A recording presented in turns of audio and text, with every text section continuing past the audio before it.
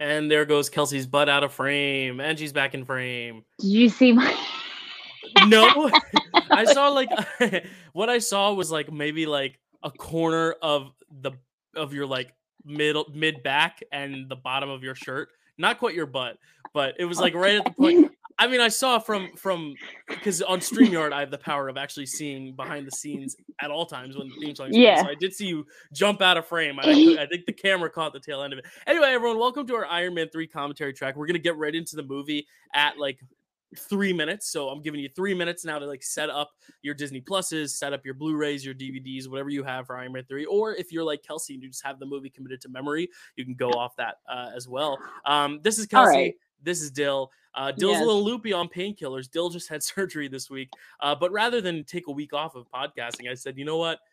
I'm far enough away that you really can't see all the oozing and what's its galore in my eye. So that was a play on Little Mermaid, which is also coming out in a few weeks at the time of recording. And I said ooze it's because it was an oozing eye instead of who's it's. Anyway, Kelsey, how are you as everyone's getting their Disney Pluses set up? Welcome to this, our first video in the 10-year retrospective celebrating the films of 2013. We are the inaugural video in a long series of videos that I'm doing with you, with Chad, with Matt. How you feeling? I'm honored to be a part of this little rewatch you're doing, Dill. You pitched this to me like literally last week when we were filming.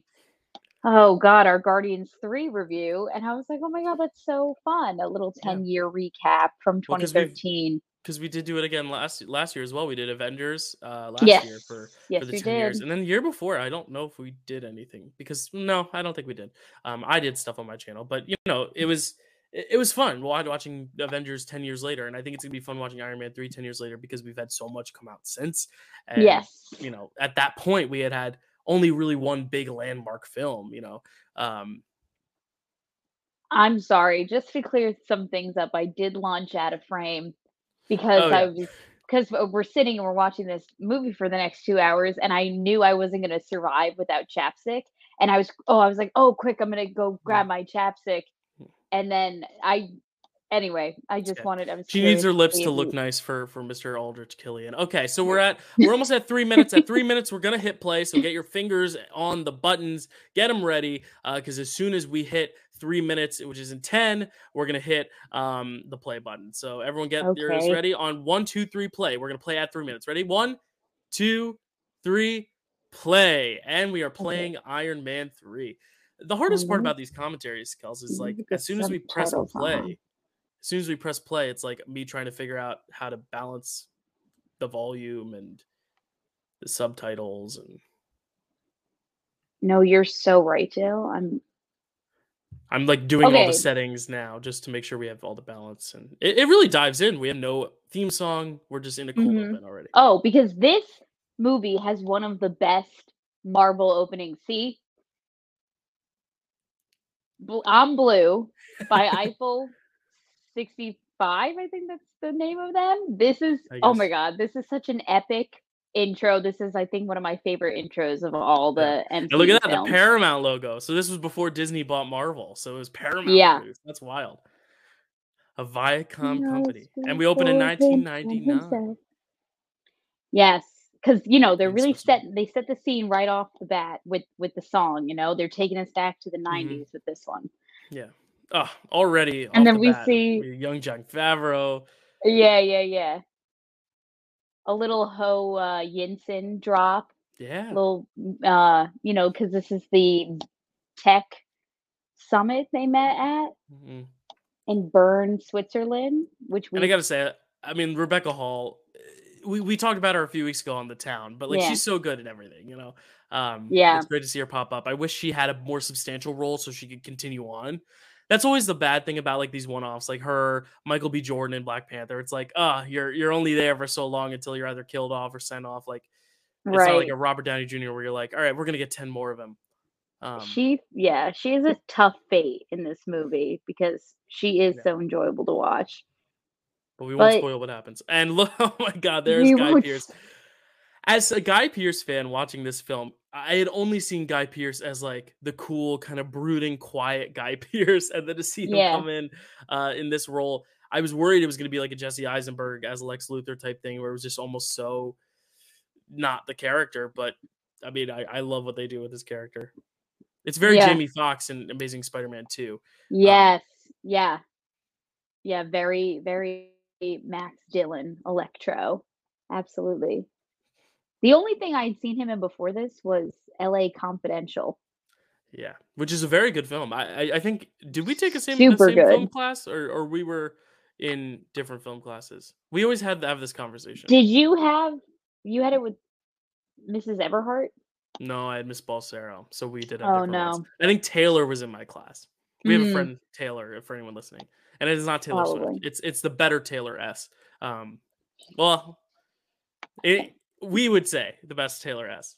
Most other people are more fond of Taylor Swift because they actually know who that is. But shout out to you, Taylor. Definitely the best person I know with the initials TS, for sure. Also with TS, Tony Stark. Back to the movie.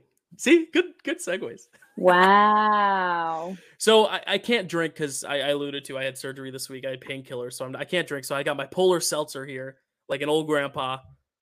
Oh, honestly, dude, chowing down some seltzer. I love when you crack open a good seltzer or carbonated beverage. You just get that mist at the top. For anyone just listening, which you probably are just listening because this is a commentary track, you're going to be listening to this with the movie. But if you're watching us while watching the movie, you will see the mist coming off of my this drink. is such a classic move. She just took his glasses off of his face and put them on her. I'm like, that's a flirty move. Ooh. That's so classic. What I love about Shane Black movies, and this is the first Shane Black Iron Man film. This is the only Shane Black Iron Man film, but the first film not directed by Jon Favreau, in the hands of someone else, Shane Black. I'm a huge Shane Black fan. We watched Kiss Kiss Bang Bang on this channel. I'm a huge fan of his other stuff, The Nice Guys. But he really loves setting stuff around the holidays. Kind of just gives it an extra added flavor. Like, it gives you an excuse to kind of play with the atmosphere a little bit when you're doing something set around the holidays. In this case, it's New Year's Eve, and we're going to get some Christmas stuff in it too. But even like this stuff, it's like we can just kind of play with the idea. Everyone can kind of relate to it because it's set at a certain holiday. Like, kind of we get the vibe that it's a little cold outside, probably even if it's the West Coast, which I believe it's where are we at in this? Switzerland? So it's probably cold. Yeah, we're in Switzerland right now. You know who I am. I'm so excited we're watching this still. It's been a minute since I've watched Iron Man 3. And when I say a minute, I probably mean like 6 months. But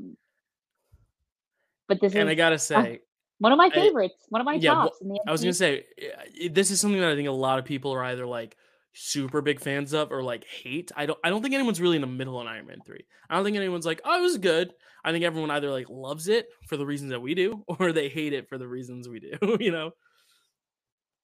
Oh, he was just doing his recalibrations on his arm.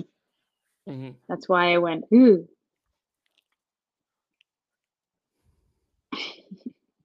I think his robot arms. Yeah, go ahead. Oh my god. Or just like his little like tech robot guys, like they don't even have like faces or voices or anything, and you just become attached to them.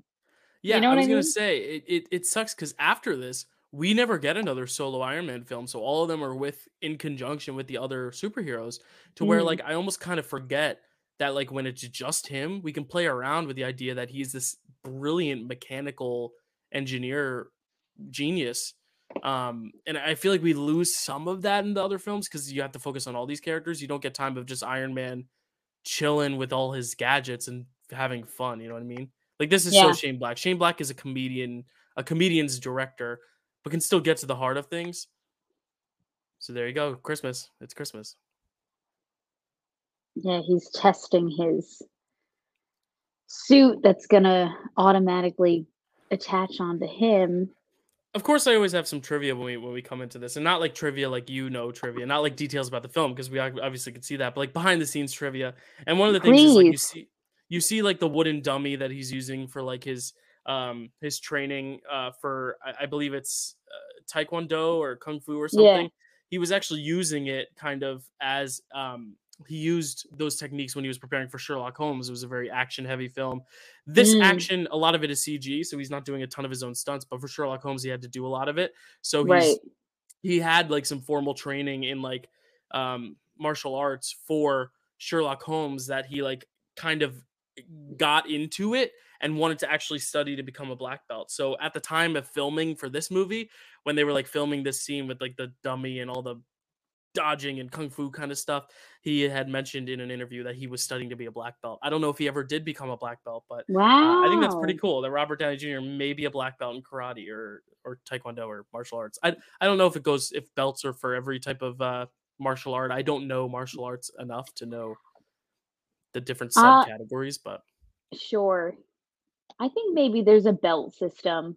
I was talking to my manager the other day who coaches jujitsu, and there's also a belt system in that one as well because he was like, "Oh, I'm a something belt." I forget what he mhm. said. And this stuff is all great too because you really need to feel the fear of the Mandarin, quote Yeah. Mandarin. For anyone who hasn't seen this film, we won't say anything more, but like you need to feel the fear so that way any sort of reveals later hit that much stronger. But also still because you need to set up this underlying fear. I mean, this is a movie you're coming off of the Avengers, so you need to try to find a way to like top not the scale, but definitely top the stakes in terms of like justify continuing the story. Like where else can we go from here? And it's like let's put him in a place where he's like dealing with trauma, but now this whole terrorist angle is coming in because Avengers was very, gods from other universes and planets, but now it's like no, this is Yeah. terrorist shit. So that's I think a very interesting way to kind of up the stakes for the second phase because it is the kickoff of phase 2. And Ben Kingsley is so good.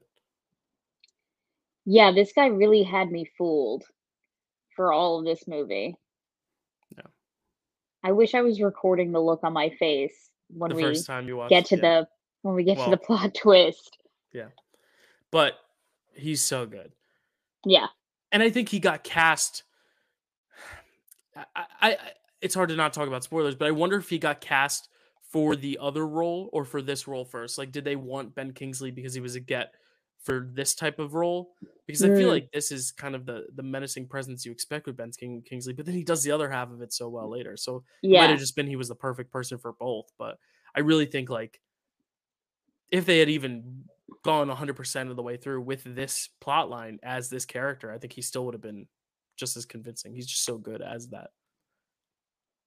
Here we go. Is this the first time we see the Iron Patriot?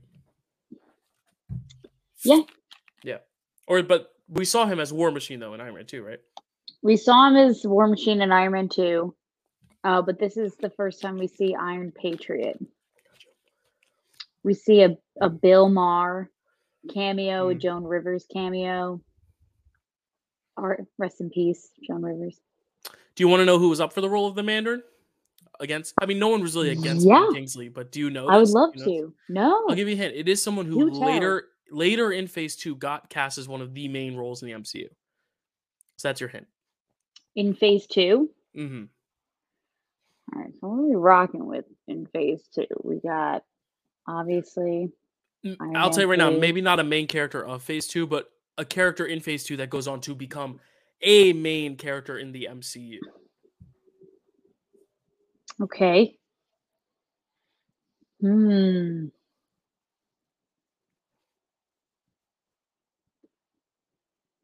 Oh.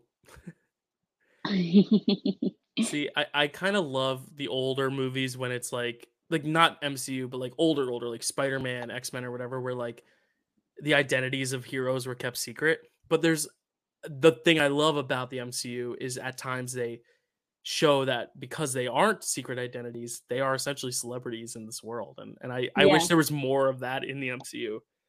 I love how he's signing this little boy's, like, placemat or whatever at the restaurant. He looks over at him and says, I loved you in A Christmas Story, Yeah. by the way," because the kid looks so much like Ralphie, and I'm wondering if that's gotta be just, Robert Downey Yeah. Jr. looking at this random kid that was cast and Mhm. saying that, right?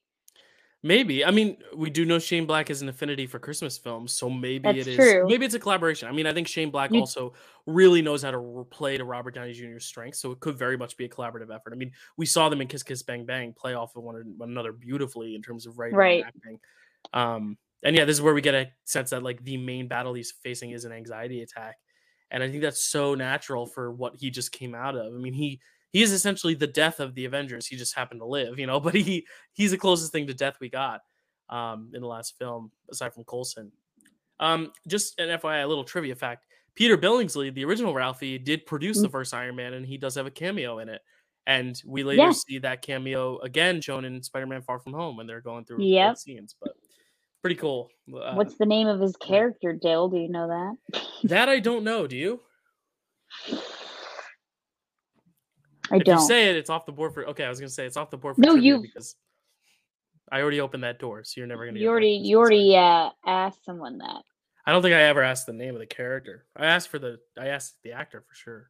Because Peter Billingsley, that's a name. If you were there, you would know. Neither of us were there in the 80s, but all right. So what's the name, Kels? Who was originally supposed to, or not supposed to play, but who got a callback for the role of the Mandarin? Someone who gets introduced in Phase 2 and then becomes a bigger deal later. Mm-hmm. Exactly that. I'm gonna go out on a limb. I'm probably very wrong. It's not Elizabeth Olsen. Damn, that was my first guess. Imagine her with a beard.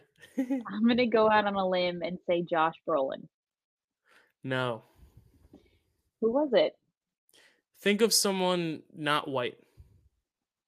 Okay, that's what I was hoping. I was hoping the answer was gonna be no, because I was like, they weren't gonna cast him, right?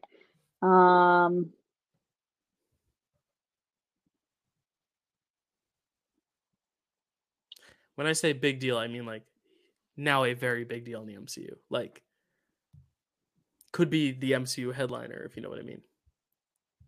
Are you alluding to Anthony Mackie? I am. Oh my Anthony God, Mackie, he was Mr. up for Captain the America. Mandarin? I could never see him being super threatening. He probably got called in, was like, no, absolutely not. But and that was probably what started the conversations about. Hey. Yeah, probably. Because I can see him doing the the other half of it. And, during the later half of the movie, but the whole beginning stuff, I don't know. Do you like Guy Pearce in this role? Are you a fan? I know some people are hot and cold on Guy Pearce in this movie. No, I think that he's excellent, and I think he does this role very well. Because, he kind of has this, this is kind of his ugly duckling moment, right? Where he's now blossomed into this swan. He's impressing Pepper, showing her all his fancy gadgets, and he just comes off kind of really charismatic in the beginning, to the point where when the twist happens, you kind of it makes sense that he ends up being who he is, but you kind of don't see it coming because he spends this time being so suave and cool. Yeah. And I like what they do with Pepper in this movie because for the first two films, she's very much more like your damsel in distress kind of. And I think for this film, they really were trying to steer clear of that. I mean, I know Kevin Feige was trying to say oh, but Iron Man needs something to fight for.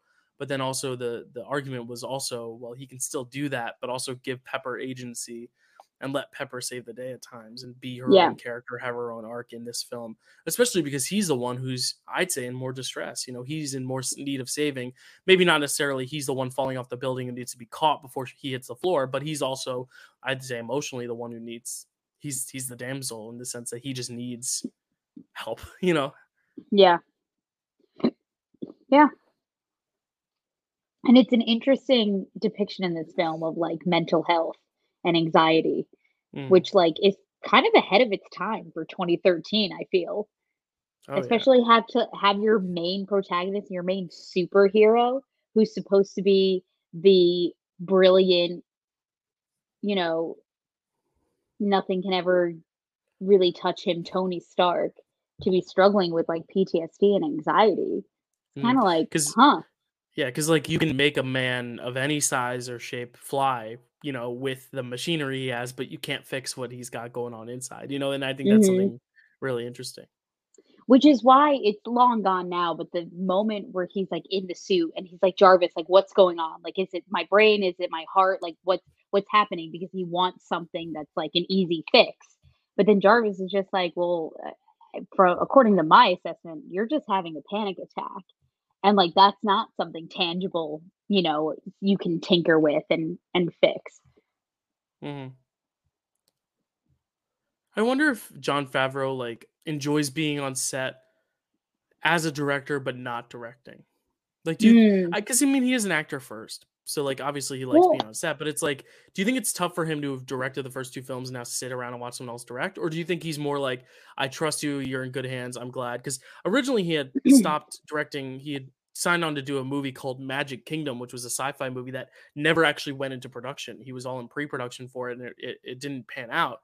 So I wonder if there's mhm, even more regret there, or if he's just kinda content. Because I mean, we all know he goes on to greater things, not greater things, but just as great things. I mean, he is one of the guys running Star Wars right now. He's directing so many episodes of The Mandalorian, and he did the Jungle Book remake and the Lion King remake, which I'm yeah, not huge fans of either, but they made a lot of money. So, like, I think he's fine, and he still has his role in the MCU. He was in No Way Home, which is one of the biggest movies of all time. Endgame, which is the biggest movie of all time, but it's still like, I wonder if he's just like a little jealous that like other people kind of took the MCU and exploded it even more, even though he was the one who kind of like got it off the ground running with Feige and all involved. But you know, there's a little jealousy. I don't know. yeah, I don't know, I wonder how it came about that he wasn't, you know, running the 3rd movie. I wonder if it was his decision to step down, if Yeah, Kevin Feige kinda came to him and was like, "Listen, yeah, I think we're gonna go in a different direction for the 3rd movie." mhm. Because for all the other, not Thor's trilogy and not Captain America either, but all the other ones to follow, like Ant Ant-Man, that's all Man. been Peyton Reed. Well, and even Thor, the Spider-Man, last two have still been the same director.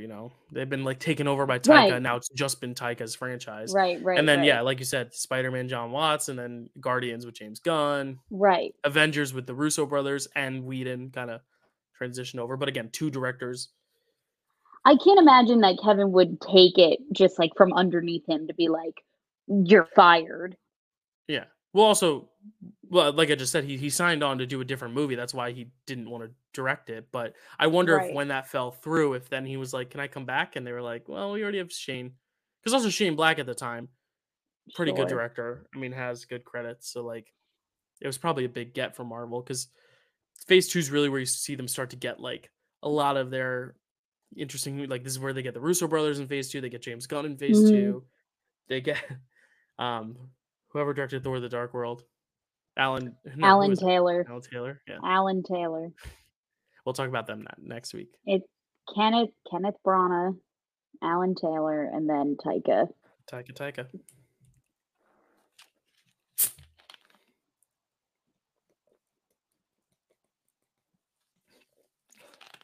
Oh,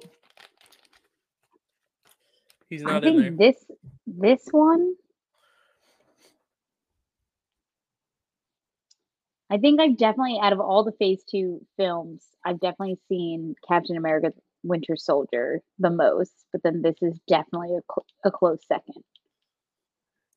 Not Guardians. Oh, shit.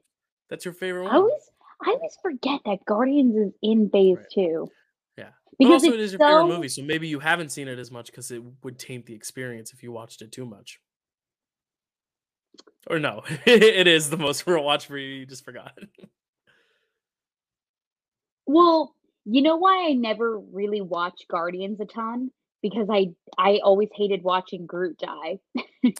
Yeah, there you go. That's what kept me away from watching Guardians, where it's like in this one in Civil War, I don't really have to worry about losing anyone super close to me, Hmm. which is why I think Guardians 3 is gonna be a tough rewatch because, we talked about that.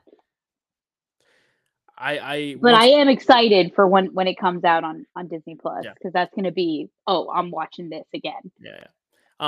I read an interesting take once that this scene with Pepper and the whole like him kind of seducing her in the suit and then her being like realizing it's not him in the suit is like an allegory for sexual enhancement drugs and guys who have anxiety and like have so much anxiety that they can't like perform well, so they use Mm, something to help them sure. strengthen the libido. Yeah. And in his he has a literal suit to do that for him, to literally, you know, be the Viagra, only for her to see right through it. But I think that's interesting, like, or just not necessarily distinctly that, but like the idea that is a metaphor for him trying to like compensate and thinking his suits can solve his problems when really it Yeah. can't. And that's No, what he learns in this whole movie, I like the whole double entendre of that deal. And then I'm we on see it again in board. Infinity War with Hulk. So MCU has a thing about erectile dysfunction, I guess. But Maybe Kevin Feige's trying to tell us something. I didn't say it. I didn't say yes or no. Who's to say? And then shot right to the bed, where traditionally the man would spoon the girl, but you see, he's the kind of the one in the more fetal position. Like he needs cut. Like the way he's laying, he looks like he needs to be cuddled. See, like he's almost the one who's in the submissive position, which I love. I mean, I love Shane Black and how he kind of finds that vulnerability in Robert Downey Jr.'s performance in this movie. Right.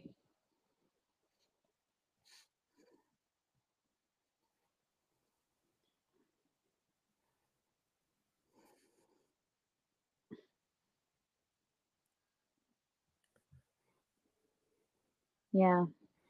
This is kind of where we feel the energy taking a turn. It's like, oh God, this is gonna get worse before it gets better. Yeah, because ultimately the Avengers is a fun movie, but the stakes were so big that we forget. Yeah. One But really also, important thing before we keep going with this scene is really cool. That I just wanted to point this out before we move on from this scene. Firepower, when we see her, we haven't seen her yet. See if you can make out where she's standing, like whose name specifically they're standing next to. are you talking about the girl? Who are you talking about? Firepower. Sorry, I just want to make sure it's a scene. Sure. This is Savin. I think that's his name. Oh, I'm sorry, him. Firepower, it says in the script, is Ashley Hamilton, and Ashley for me is a girl's name. But no, that's Firepower there. He's sitting right above Robert Downey Jr.'s. That was it. Robert Downey Jr., that shot. That's Robert Downey Jr.'s actual handprints and signature at the Chinese theater. Oh, no way! Mm-hmm. Sorry, I wrote in my notes, Firepower, Ashley Hamilton sitting next to handprints. And then I forgot that Ashley Hamilton is Ashley the guy. Okay. Yeah. So yeah, they're doing this scene over Roberts.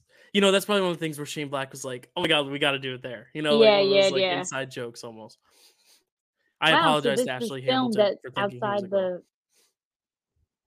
Hey, all good. Nope. Pobity's Nerfic, Dill. Pobity's Nerfic. Yep. Ooh, he just got thrown. Oh God, and he's shooting up his little extremis drug. Don't you miss actual sets? Yeah. Don't you miss being able to actually throw someone through glass? So does that mean this was actually filmed outside the real Chinese theater in LA? That wasn't, but well, that wasn't, but yeah, it was. That stuff all above his handprint and stuff. That's Mm-hmm. cool. Yeah, all this isn't, but obviously. And this is probably where the movie premiered, if I had to guess. Either this or the El Capitan, I think it's called, or the something. It's a Disney-owned theater. Capitan. That No, reminds me of something. Wait.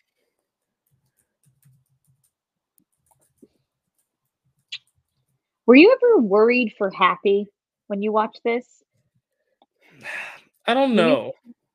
I don't know either. Yeah, the El Capitan, that's the name of it. That's the one that Disney owns. So that's probably where it premiered, not the Chinese theater. Was I ever nervous for Happy, like in this moment specifically? Yeah, like when he's, he's like in a coma for the rest of the movie. I think just so much else goes on in this movie that you kind of forget that he's like in a hospital. What I've noticed with Marvel, and this is not a Guardians 3 spoiler, don't read into it, but whenever a character doesn't die immediately and is in some sort of coma, I almost always feel like they're gonna live. I don't feel like a lot of the time you see someone in a coma only for the very end of the film they die. Unless you're on like Grey's Anatomy and it's like the story is about them coming to terms with pulling the plug. I really feel like if they die on the scene.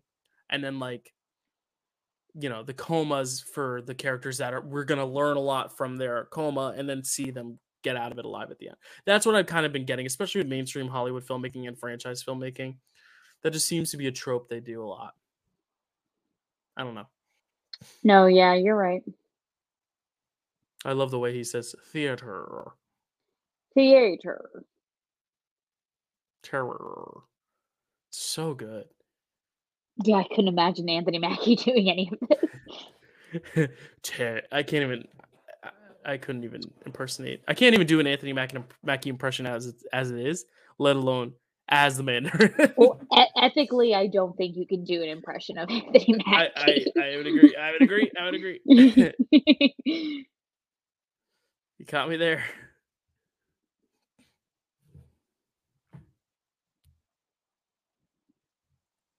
Downton Abbey, his favorite. Oh yeah. Gosh, all the people. I'm sorry. I'm just traumatically thinking about 5 minutes ago, and all the people are like, Ashley Hamilton's not a girl, Dylan. I'm waiting for this girl to be sitting by Robert Downey Jr.'s footprints. I'm like, where is she?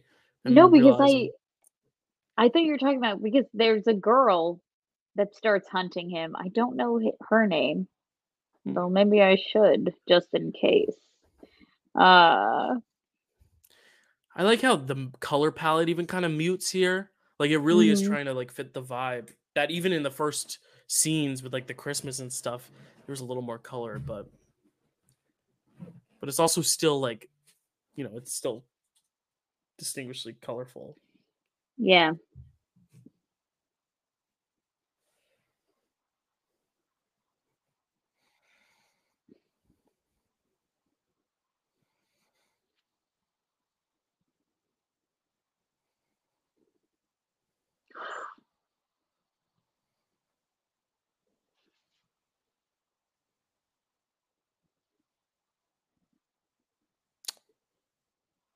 That was a mistake.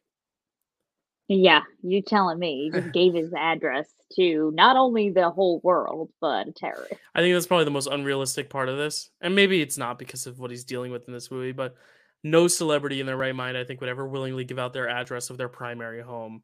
Unless it was like, I mean, like, I've done celebrity tours in LA of like driving by people's houses, but even then, I'm like, it's probably their third or fourth house. And it's there's probably like 7 gates of lasers before you can even get to the door. And I'm in a bus where I cannot leave. Yeah. Like I remember going by Simon Cowell's house and Dr. Phil's house are like the two I distinctly remember and being like, Simon Cowell has a nice garden. That is so strange to just like drive around and like invade people's privacy like that. And it wasn't even like we went in. It was like literally we drove by. It was like driving down the street. And it's just been like, oh, it's Dr. Phil's place. I would not feel safe if like a bunch of people found out where I lived.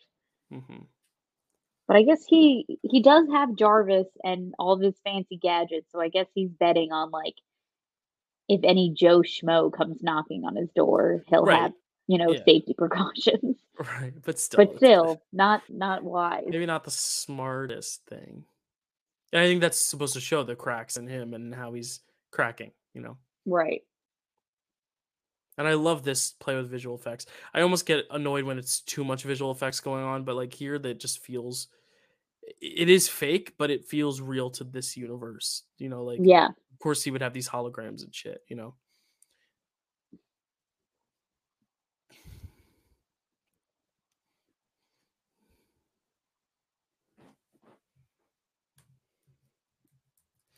Look up if this was nominated for any Oscars. Do you know off the top of your head if it was?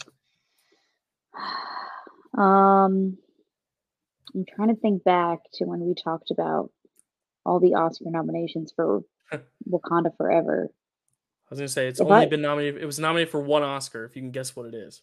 I'm going to guess visual effects. Yes. Yeah. Okay. I was gonna say that was why I looked it up, was because I was talking about how great the visual effects were, and then I laughed because that's exactly what it was awarded or nominated for. Now, do you know what it lost to? So it would be the 2014 Oscars? Yes. Movies that came out in 2013. It's a good plug Oh, for Picture This because it is a Best Picture nominated film. Did not win Best Picture. And I'll give you a hint, it has only 2 actors in the film.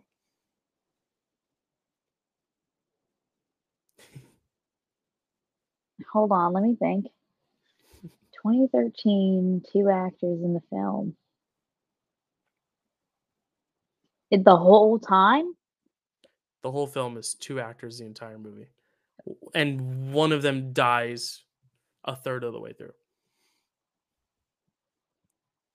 So 2/3 of it is a one-woman show. I feel like you're gonna say it. I'm gonna feel like an idiot, but I No, can't. it's not. Like it hasn't had any sequels or anything. Like it's a one-off thing. But at the time, it was like the technical masterpiece. Is it Life of Pi? No, Life of Pi was actually the year right before. You were close though. Life of Pi won Best Visual Effects in 2013 for the years of 2012. So Okay. you're close there. I've I just never want to seen point that out, movie. there's Oh, a yeah, sure. stocking. Tony Stark, if you could see the stockings, he hangs one for Jarvis, and the colors that the stocking that happens to be Jarvis's is the same colors as Vision. And this is before Age of Ultron, so it's kind of like alluding and foreshadowing the fact that Vision would be a thing. So I just think it's kind of cool. It's like the Oh my red and the yeah. god. He Isn't that hangs cool? a stocking for Jarvis? That is such a fun fact. It's one of those things that's in passing. That's why I made sure to hit it now because then you Yeah. can like kind of look for it. But I love Rebecca Hall, and I love how good she is at So, accents. You would never know. Wait, there. what? No, that's not it. That's the giant rabbit. There it is. There it is. Oh, See, yeah, yeah, yeah, Jarvis yeah, is. yeah. It's Vision's colors. I Isn't that wonder who cool? the others are. The Because others are there's on more the other side. stockings. It's just Pepper and Tony, and then Happy's I think is the little one. He gets the little dinky one next to theirs. Yeah. Wait, what? Where is Rebecca Hall from? That she has an accent. I believe it's just the UK, unless she's. This is really cool. This Oh slow-mo yeah, shot of him getting the yeah. suit She's on she's Pepper. from London. Okay. Wow, I had no idea. Mhm. And her father is also British. I think it's her mother who's from America. Yeah, You're so gonna her have to tell mother's. me the you're gonna have to tell me the movie, Dale, because I don't have Oh, any you're guesses. still right. I'll give you a hint. It takes place in space.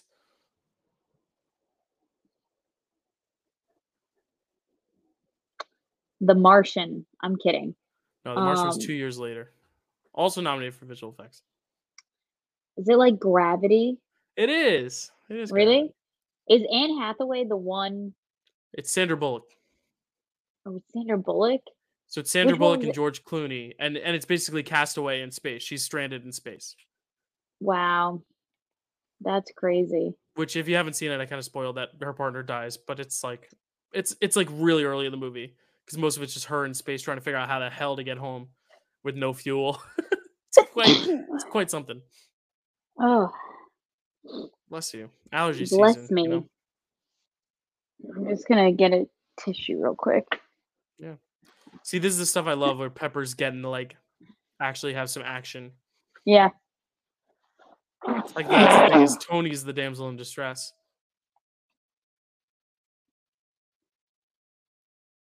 This is Oh, just yeah. nuts to me because I'm like, this was such a cataclysmic event in the MCU that like rarely gets touched upon now when we think of like the big moments of the MCU. Like it really is amazing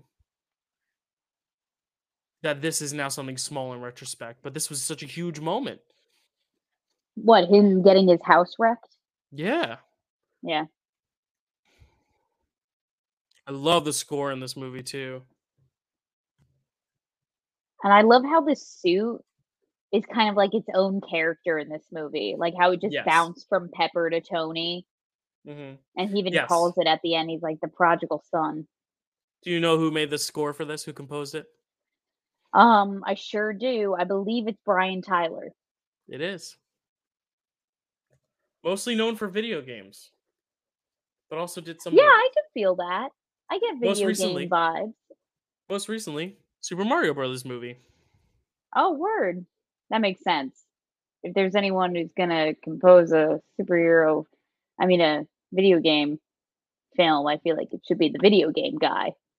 Right. Mm. Yeah, just so cool, all the gadgets.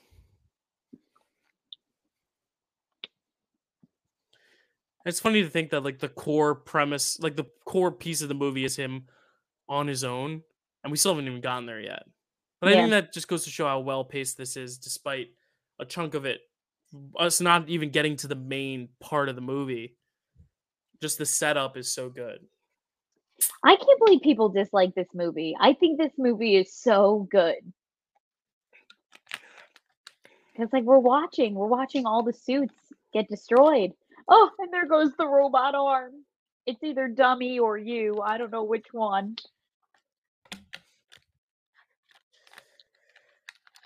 Yeah, I guess people have issues with the third act, but I love it. The whole thing.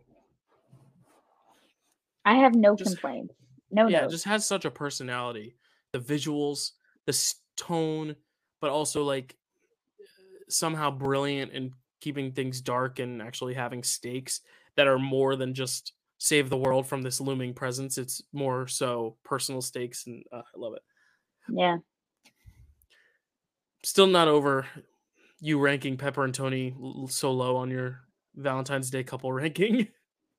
Um, You I had them don't in like the know. top 10, but it was like They're they were 2 for me or 3 for me. I was like, wow, I'm shocked you had them any lower than like 5. they're sweet, but there's like I feel like there's no drama with Pepper and Tony. Like we kind of get the will they won't they a little bit in like Iron Man 1, but there's no spice. There's no spectacle. I was gonna There's say, no theater. as you say that, their home is being destroyed, I mean like and between he is in them the bottom of specifically. the ocean. I know. I It's will just funny say because you're though, while you're saying there's no spectacle, there's no drama. This is meanwhile like he's drowning. I love this effect too, where the water's getting in the suit. Yeah.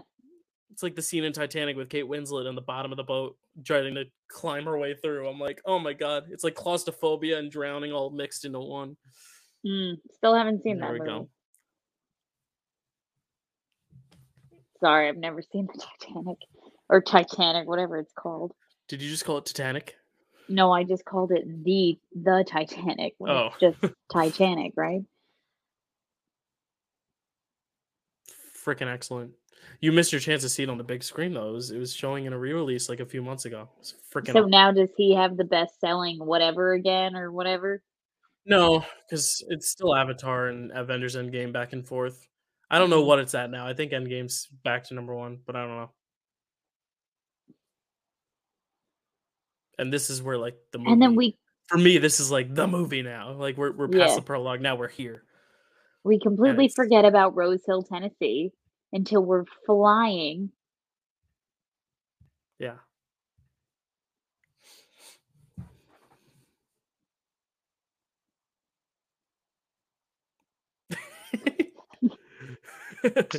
Why? That's the thing. It's like such a dark story, but like I think Shane Black, more than almost everyone but James Gunn, perfectly understands when the joke is appropriate and when it's not. Like that Yeah, point, because that wasn't even like a joke. Like he wasn't trying to get a laugh out of it. It was just no. genuinely funny because of the delivery and him just being like, "Why?" Like, Yeah, yeah. man.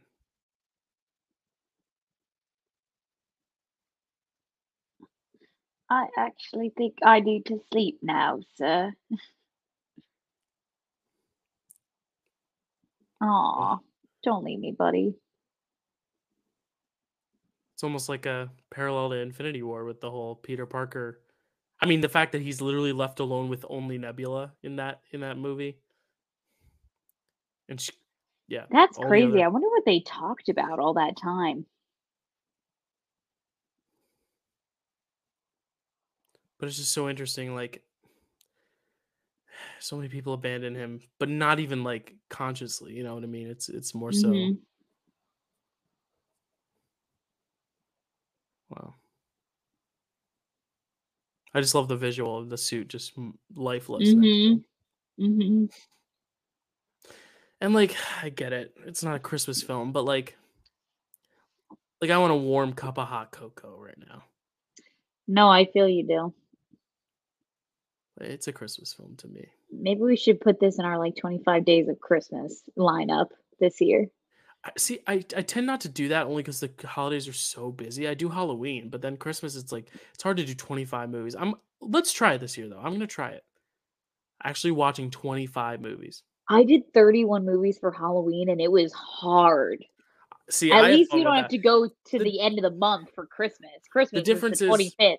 and the thing with Christmas and Halloween both is like horror films, most of the good ones are 90 minutes long, you know. Yeah.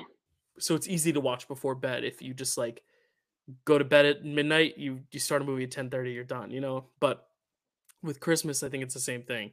Like you're not watching 31 MCU movies, which is 2.5 hours each. It's like you're watching 90 minutes most nights. Right. But also, you have the luxury of you were randomizing it, whereas I had to like, I Oh, had a yeah. schedule, so I was like, I gotta watch this tonight. So no matter what mood I was in, I was like, gotta do it. Right.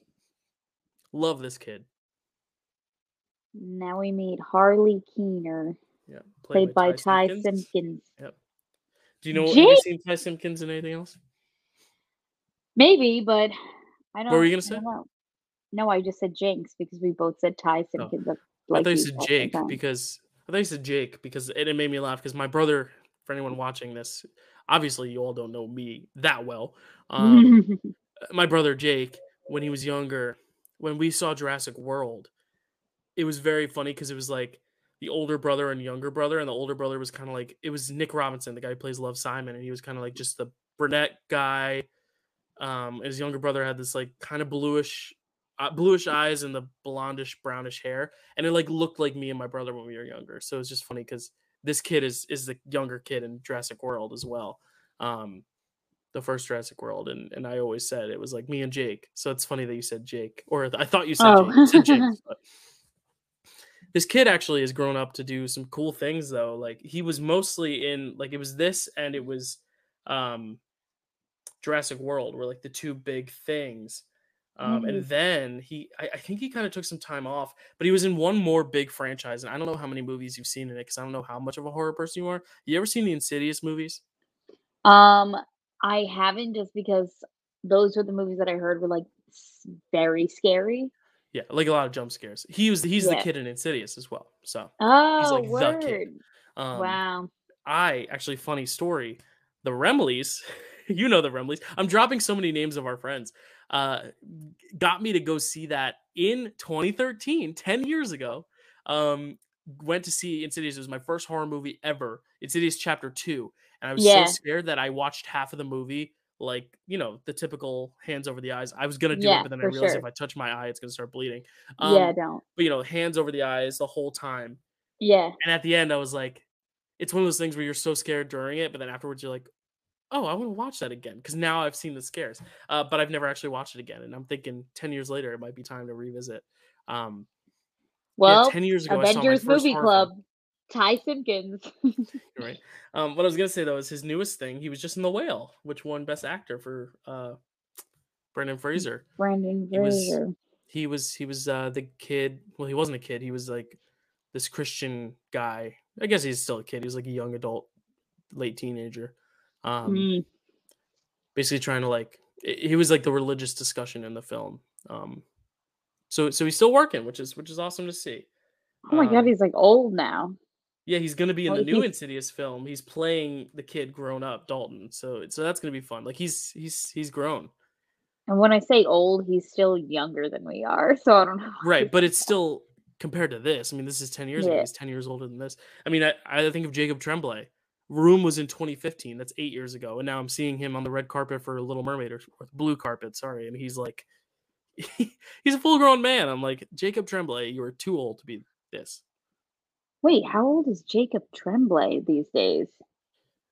He can't be any older than like 18, but still, he looks like a man. It's awful. Awful because like it makes me feel old. But like good for him because it means he's gonna be able to get more roles. But He is, take a guess. 18. 16. Oh, okay. But he still has hit puberty to the point where he looks old, and it's weird. Right.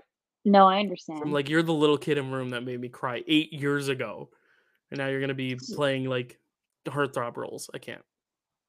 So this is interesting, Dill, because coming up, we find out that, Maya Hansen has been like a double agent this whole time.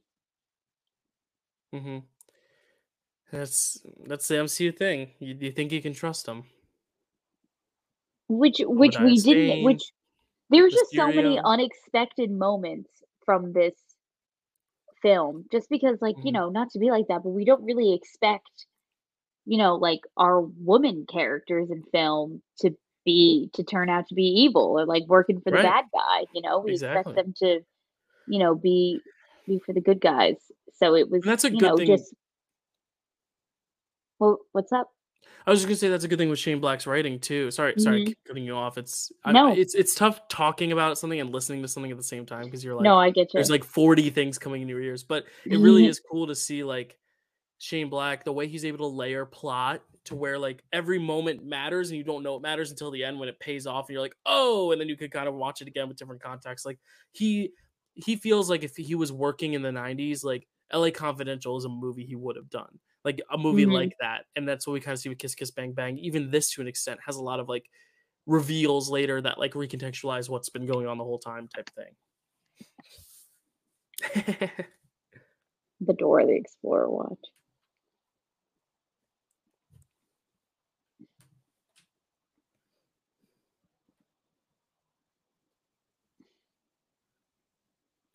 You want to guess how long the first cut of this film was? Okay, well, the what we ended up with, as I saw in the beginning when I pressed play, was 2 hours and 12 minutes. So Mhm. I'm gonna say that the original cut was 2 hours and 37 minutes. 3 hours and 15 minutes. So he had to shave off a whole hour before they put it in theaters. Wow. Yeah. I wanna see And that I bet it was footage. just like I bet it was probably more like Maya Henson Aldrich stuff because like it feels Sure. like all the stuff with RDJ and Ty Simpkins is complete. But then again, maybe some of this stuff was cut. Who knows? Yeah. Just like maybe elongated. But I'd love to see Do a you director's cut have only for that.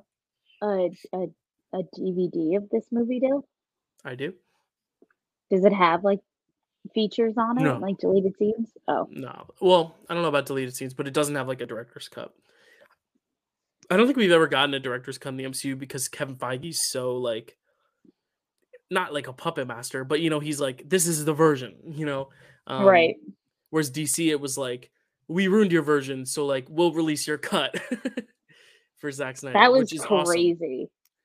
I think it's great because it's like that's the movie he wanted to make, and the studio didn't let him. At least here, it's like I, I feel like the difference is DC made them make that movie that way, whereas I feel like Marvel, the directors make the movies almost for the studio, like they know their guidelines going in, Mhm. so they're less likely to stray from the path.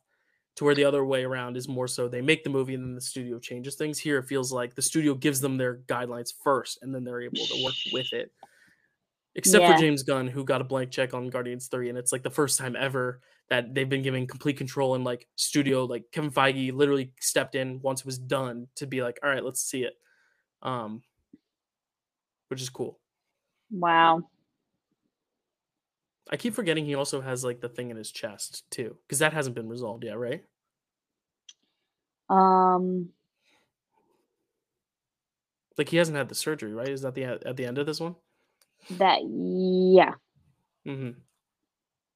that's at the end of this one, I think. See, even when you're like, it was just that one scene, then they do this stuff, and you're like, oh wait, maybe it is a Christmas film because it Yeah. happens a lot more than you think. Her. I thought you were talking about her when you were Ah, talking about when you were referring to Ashley as a she. mm. And I was like, she doesn't come in until later.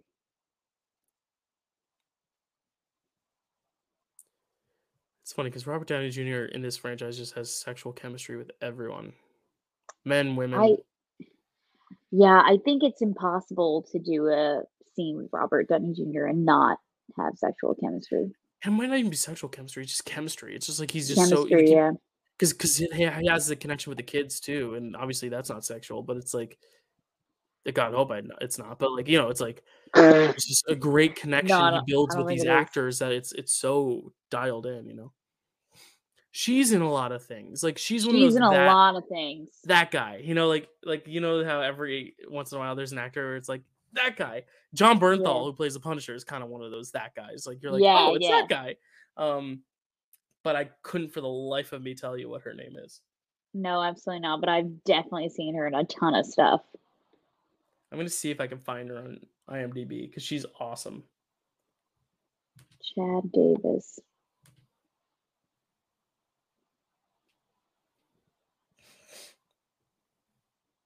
So you haven't seen Gravity, correct? No. Is she in I was gonna Gravity? ask. No, I was gonna no. There's two people. No, but I was just gonna ask if you had to pick one for visual effects. I think I found her. I think her name is Dale Dickey. I think I found her. Yep, Dale Dickey. She's in a lot of westerns like Hell or High Water, Winter's Bone. Yeah. She's in the Mandalorian. She's in Station 19. I don't watch that though. She gives Western her whole vibe. Yeah, like exactly this. Like the girl you meet at the bar, like throwing back, talk about your lives. She's in Palm Springs, which is a fantastic movie. She's in a few Oh episodes of yeah, yes She's in she one is. episode of Shameless. Yeah, that tracks. She's great. She is in an episode of Grey's Anatomy though, as Emily Gasoline Bennett. Do you remember that? I don't. Emily Gasoline. Oh, because like a biker gang comes in. I Oh, is remember. that I remember that. good memory? Um, oh my god, she just like grabbed the gun through him. Yeah. Yeah, the visual effects are so good. I want to see what else was nominated. Because obviously, like Gravity it's amazing feat, but Yeah. and I still think it should have won, but it's like this is so good too, especially at the end when we get all the suits at once, and it's a mess, but it's like such a beautiful, seamless mess that it's like it shouldn't look as good as it does. So we got Gravity wins. This is nominated. The Lone Ranger's nominated, which sure. Star Trek Into Darkness makes sense, J.J. Abrams, and then The Hobbit: The Desolation of Smaug. So making that giant Benedict Cumberbatch dragon. So like Mm, solid year for visual effects for sure. yeah. Is The Lone Ranger that movie with Johnny Depp? Playing in Native American, yes. Oh, damn. Yep. 2013 And was a different time. oddly enough, he's not the most problematic lead in that movie. Who is the most problematic lead? Armie Hammer. Oh, of course he is. Of course. So That any problems you have with Johnny Depp, weirdo. you're like, well, the actual Lone Ranger eats people, so. Ugh. Love that effect too. Just the way it slides into the gasoline, the fire. Yeah. Just so good. And then she walks through it. Freaking badass. But also scary as hell. This is almost like horror film, like slasher film cinematography here. Yeah. The way he's hiding and stuff. Like this feels like something out of a horror movie where you like pick up the gasoline and use it, like weaponize the gasoline and make explosions and shit with Yeah. practical items. Like very Evil Dead, this scene. Oh yeah. Auga. Yeah, it is giving Evil Dead. Did you see the new Evil Dead? No, because it looks really gross. Did you? Yeah. I mean, it's really gross. It doesn't have the same like almost low budget vibe of Sam Raimi's films to where like I think that's the charm of those films is they're like B movies, whereas this one feels Yeah. like a studio Evil Dead film, but it's got some good scares. There's a Yeah. shot where literally you come up to this girl and she turns around, she's just chowing down on glass, and every piece of glass she eats, you see it like go down her throat, and then like you see it like kind of puncture her skin. And then No. there's a scene in the trailer with the cheese grater. It's exciting, No, but I just can't. I yeah, just didn't care won't. much for the film, but the scares were solid. The gore. Ugh.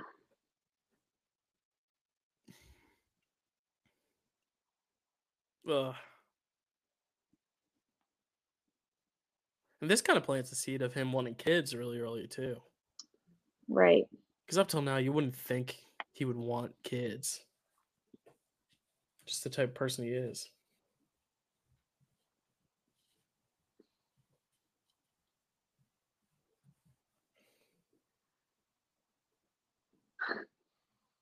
He's so funny. He goes, huh. You like Westworld. that, Westworld?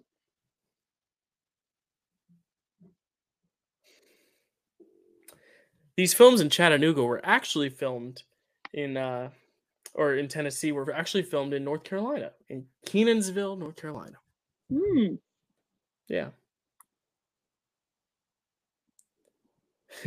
This is a funny tidbit. IMDb says, in real life, Chattanooga is a mid-sized, fairly modern town, and in an ironic twist, has some of the fastest internet speeds in the world. All right. Fun fact. I love this kid. I love how they brought him back for Endgame at the end. Yeah, that was really sweet. And I love how no one knew who he was. I kind of did because I remember him from Jurassic World because that was fresher. That was 2 years later. But it was like a lot of people were like, "Who's this guy?" Like, you're not a real fan because you don't like Iron Man 3.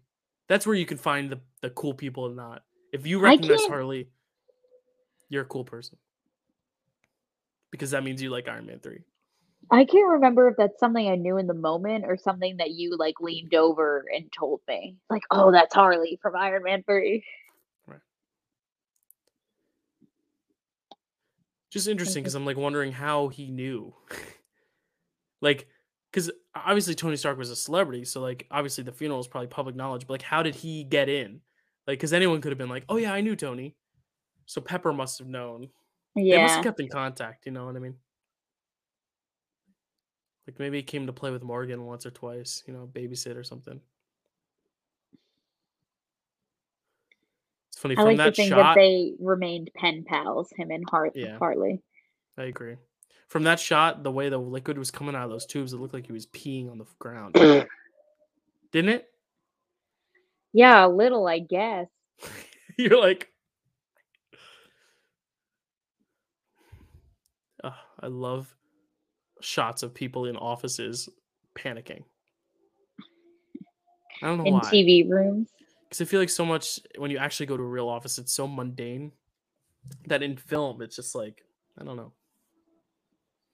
That's the vice president. You know what's gonna haunt me later when we find out about his like freaking granddaughter and it's Jenna Ortega. In her first role That's gonna haunt me for the ever. rest of my And now life she's a from megastar. that from the championship match with Noah. Just announced, she is playing Lydia's daughter in the second Beetlejuice. She's playing Winona Ryder's daughter in Beetlejuice 2. I didn't And even know they were making another Beetlejuice. she's, yeah, I have qualms with the fact that they're calling it Beetlejuice 2 and not Beetlejuice, but Mm. but she's also playing Still, Wednesday Addams. So it's like you're literally playing Wednesday Addams and Lydia Dietz's daughter. I'm like, you are the Winona Ryder of the time. She yeah, is what? the young scream queen who plays freaky goth girl so well. She's gonna Yeah. be the new Joyce in a Stranger Things 30 years from now. It's just gonna happen. Oh shit, yeah. Where is my son? Go.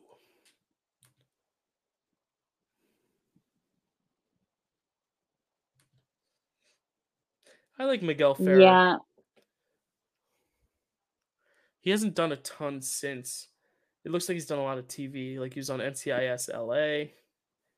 But his most notable things were like Twin Peaks in the 90s, and then um he was in RoboCop was his first role, and it's funny, his most problematic role is probably voicing the lead villain in Mulan. Mr. Vice President Sean Yu.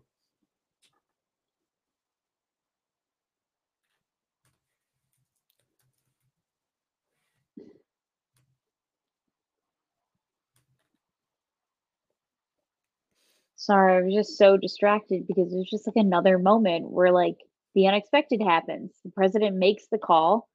He killed him anyway. And I'm like, Mm-hmm. great. What does that say to your enemies? You're easily manipulated. Do you say he was the voice of someone in Mulan? Yeah, the vice president. He's the voice of Shan Yu in Mulan, who's the Hun, the main villain. Oh. Which it's animated, so it's like it's offensive, but not the most offensive because he's also not putting on like any sort of voice either. He's not like making an Asian stereotype voice. He's just doing the Yeah. whole like low growl voice, but he's also barely speaks in that movie anyway.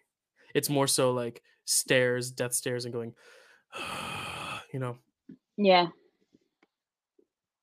I wish there was a little more for Rhodey to do in this film. That's like one of the only things I have, against it. Yeah, But you're it's not really right. a big criticism. We have been lacking in the roadie department. I feel like that's mostly every film, though. Let's be honest.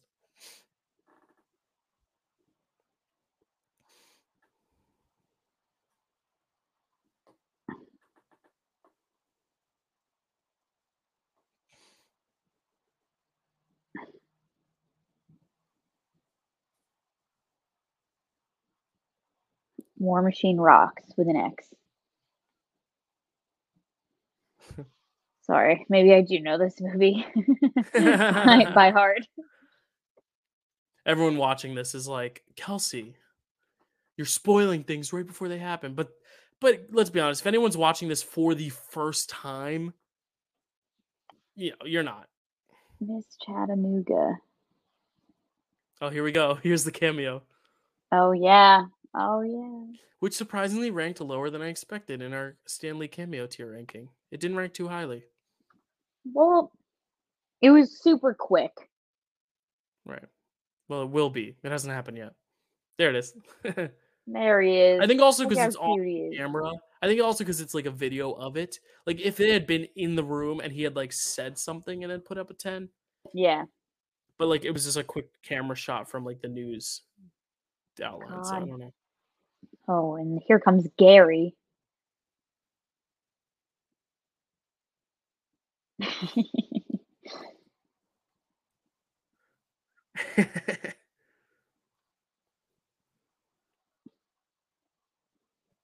This would be my role if I ever made it into an MCU film, which is the dream. Honestly, that is the dream.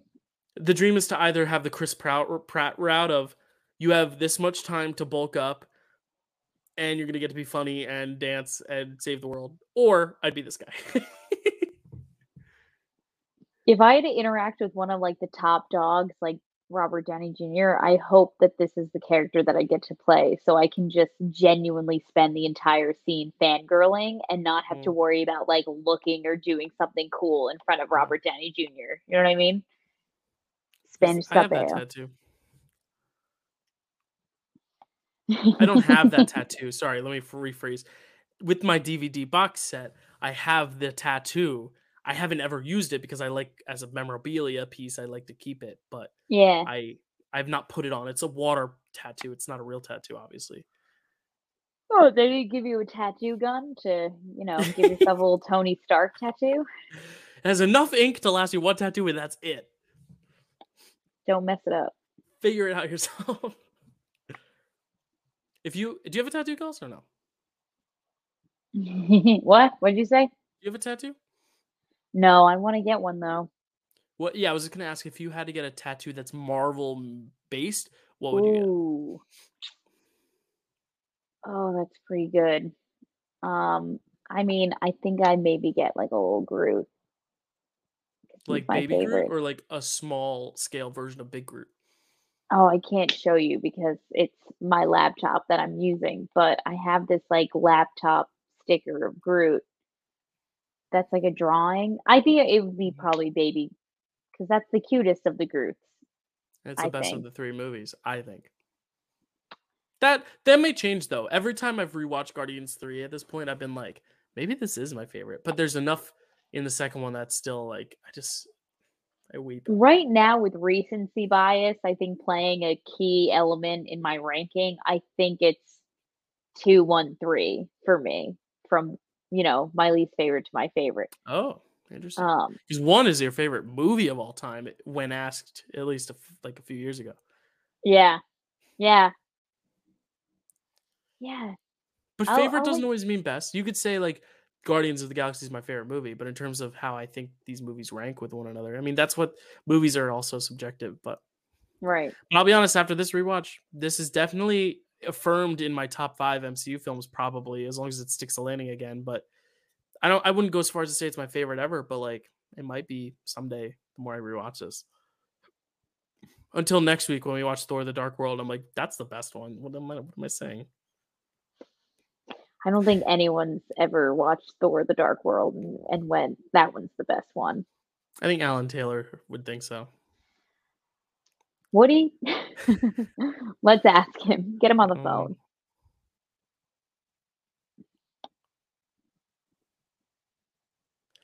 I almost feel like in retrospect we should have seen it coming that she was a double agent because she's almost too I hate to say this, but almost too normal to where I'm like, Sure. what other purpose does she have? Like, No, yeah, that's true. it's almost like we I should have I saw it get what you're coming saying, because she's Bill. not going to be a love interest for Tony, obviously, you know, because they're getting along, these two. It's not like she's a point of conflict for their relationship.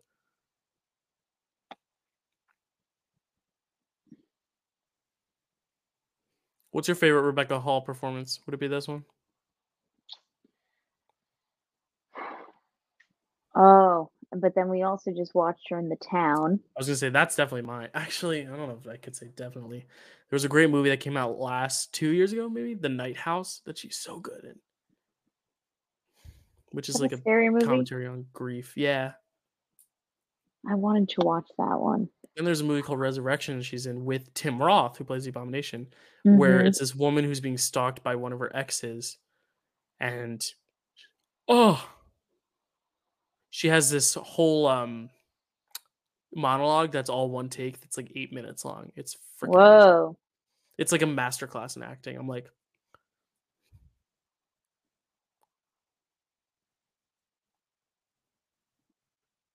oh, Yeah, it's like, what?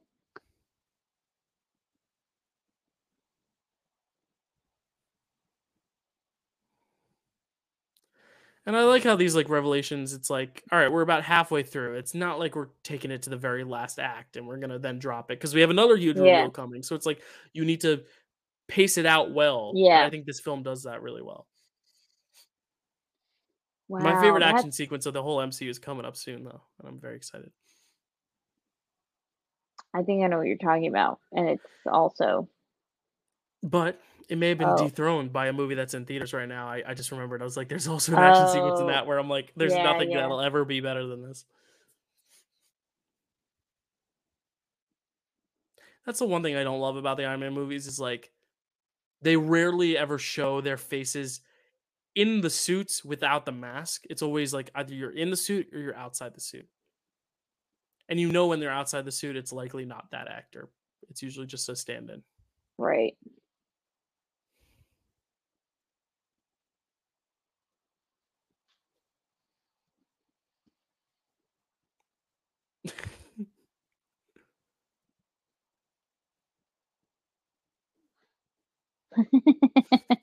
I'm still I love eating him. that candy. Is that okay?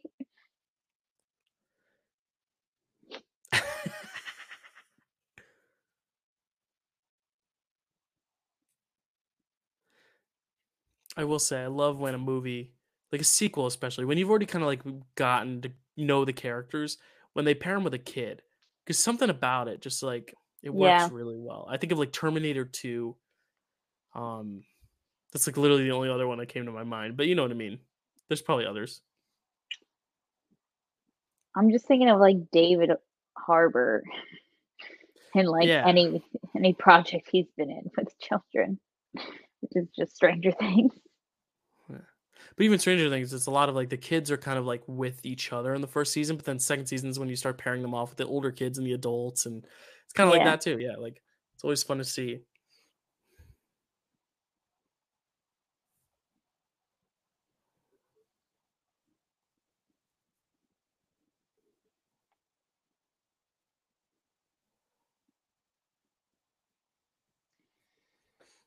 See, and Harley tries to be there for Tony when he's, like, going through one of his things, where, like, Pepper just, like, left the room. She was like, "Good luck." And I was like, "Ah, that." so not helpful. People, I think 2013 also, it's like interesting because like I don't think mental illness wasn't as talked about. You know what I mean? Like this is pre-American Sniper, which was really one of the first movies where it was like veterans, look, it's okay to have PTSD. You know, Yeah. it will get you through it. Even though I don't like that movie very much, but like the conversation about PTSD was almost like a bad thing, and it is a bad thing, but it's like almost like a taboo thing. Like you should be ashamed when that's not Ugh, the case. I just thought of another white man I don't like when you were talking. Oh, Bradley Cooper. Clint Eastwood. Oh yeah, we talked about that. Yeah, but I'm keeping a running list in my phone so I don't forget. What? No, it's just I mean I'm not mad at Clint Eastwood because it's like whatever, give or take. I could take him or leave him, but it's like some of the people on your list. I feel like it's because like it's one of those things you had to be there, and I feel like a lot of the actors you have on the list are like their older selves rather than their younger selves. Because guarantee if you grew up in the 80s or 90s, you'd be a Michael Keaton stan. But I know you find Maybe. him weird. I mean, like he was the actor of the time. Like he was he was Beetlejuice. He was Batman. This is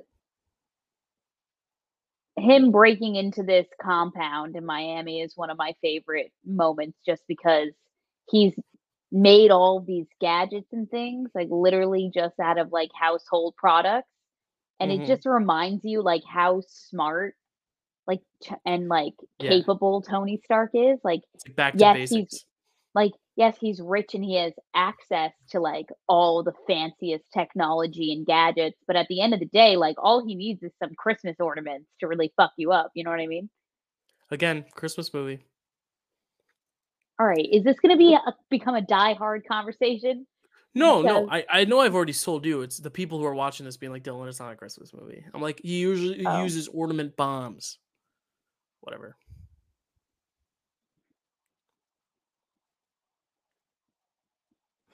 and like this glove, that was a good moment.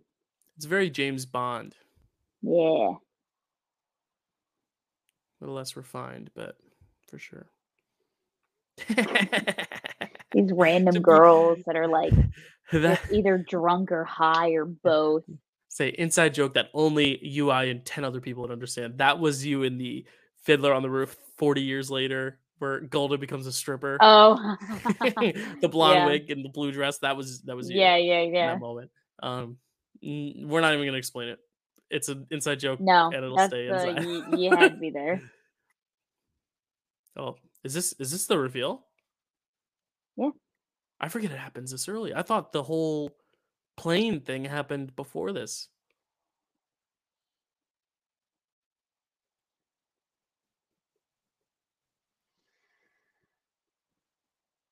Ah, this is the moment where people started hating this film.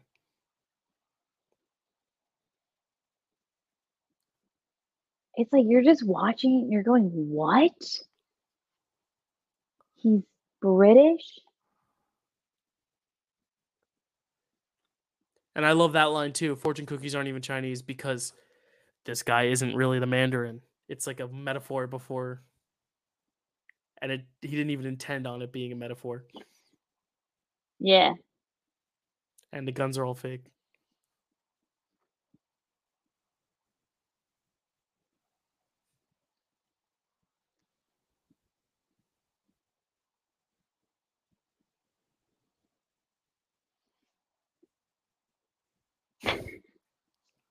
like he's just ridiculous. It's so extreme in the other direction that I love it so much. And then they run in the bathroom and they're like, ew, it smells. Because I he can't just, believe that he this guy's able to have two women in bed like that.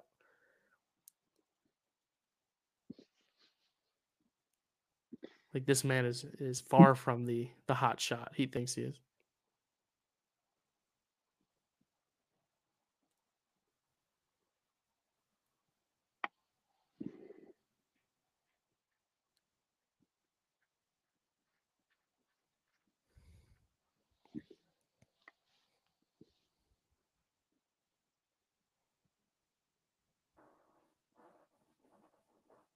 That wasn't a fart. That was my chair moving. I know it sounded like one. I didn't don't think even know you if you heard farted. it. I don't even know if anyone heard it, but Thanks for clearing that up, though, Jill. He totally farted. Sorry, we're so quiet right now just because we're so, like I almost feel like people are like, "Thank you for stopping talking for 10 seconds." 'Cause, it's a podcast, so we wanna try to fill the air, we don't want dead Right. air, but also this is a commentary, so, like, we wanna give you our thoughts on the movie while actually giving you a chance to watch some of the movie. He's just so chaotic, like, you just never know which direction he's gonna go, you don't know what's gonna come out of his mouth next. Mm.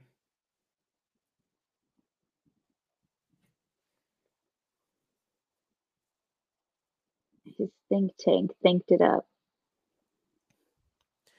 Shane Black actually said in an interview, this is a good time to bring this up, that he originally didn't even wanna do the Mandarin thing because he thought just the Mandarin in general was a bit of a racial stereotype. So in Mhm. order to kind of, like, use it and, almost kinda commentate on that idea, he made it Mhm. this whole big thing that, like, it is just a character and, like, it's not Mm. a real thing because he didn't wanna villainize a specific type of person. Then it turns out the Yeah. real Mandarin is someone who is far from the demographic that they're trying to sell it on TV, to almost make a commentary that, like, to America, Oh, boy. they have their own sort of biases, and certain faces are almost more threatening than the actual thing, and a commentary on that, on what we see in media as scary, when in reality the real thing is something that's maybe even a little bit more recognizable to the larger demographic than we'd like to believe. In this Yeah. case, Aldrich Killian, who is a white man. So I really like how Shane Black almost kind of, like, took the criticism of the Mandarin and, like, rolled with it and said, "Great, then if I'm gonna have to put in the movie, then this is what I want to do with it to make it less insensitive." And I love that. I love that. Right. I mean, it really is awesome, everything Shane Black does here. But I think Robert Downey Jr. has said he didn't want to do the movie if it wasn't going to be Jon Favreau. He said the only other person he would have done this for is Shane Black. So, because he worked with him on Kiss Kiss Bang Bang, like, he brought Robert Downey Jr. back after all his substance abuse issues. Yeah. Um, And he said that's the only thing that Favreau, the audience, Marvel, and I could ever actually sign off on, is the quote. So that's pretty cool. Nice.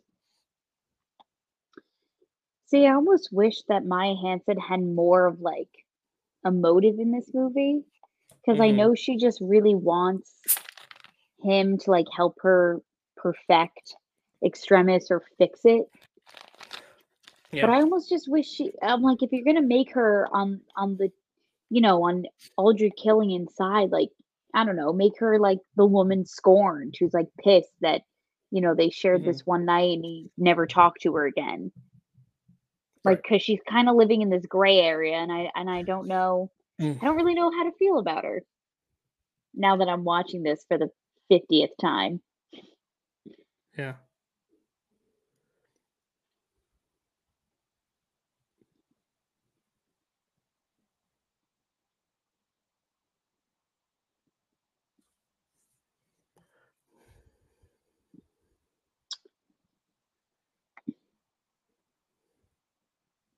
But the second mouse gets the cheese.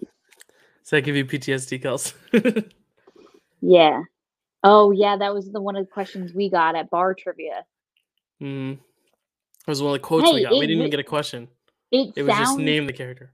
yeah, it sounds like a Howard Stark quip. I don't fault you at all, Dill. I was fully committed to answering Howard Stark for that. I mean, there was no way we were gonna get Killian. You know what I mean? Like, No, yeah. if it was someone very close to Howard Stark, and, like, I we were wasn't like, even ah, that was the thinking other of one we were any of the between. villains. Yeah, and especially not him. He's just not the person you think of first when you think of quotes. But he has Yeah. some good ones. But that's a really good quote. That was a really good question. This hair, I can't.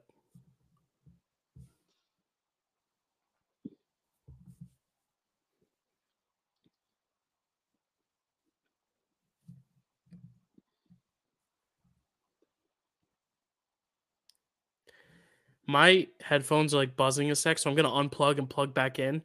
So I'm gonna mute for a sec, but, like, I hope if it pauses the movie, it pauses the movie. I'll come back. I'll figure it out, but it'll Alright. really not look like anything. I just want you to know. Okay.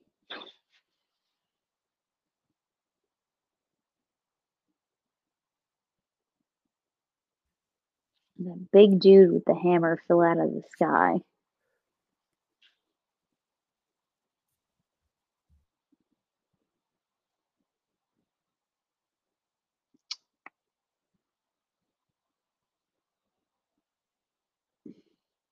Desperation.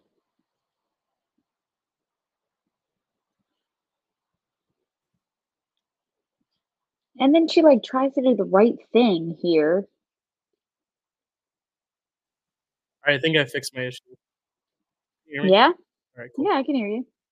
And the movie didn't pause. If anything, it, like, skipped a second, but we're good.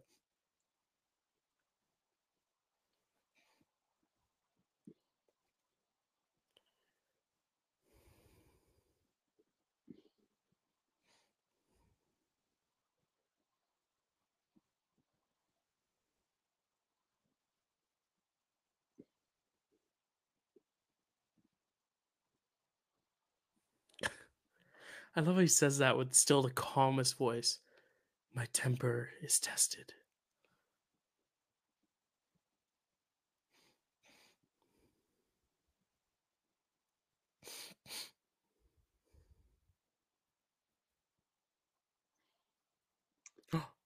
And Oh, there I she always goes. forget. I mean, I know it's happening, but it just happens and I still jump every time.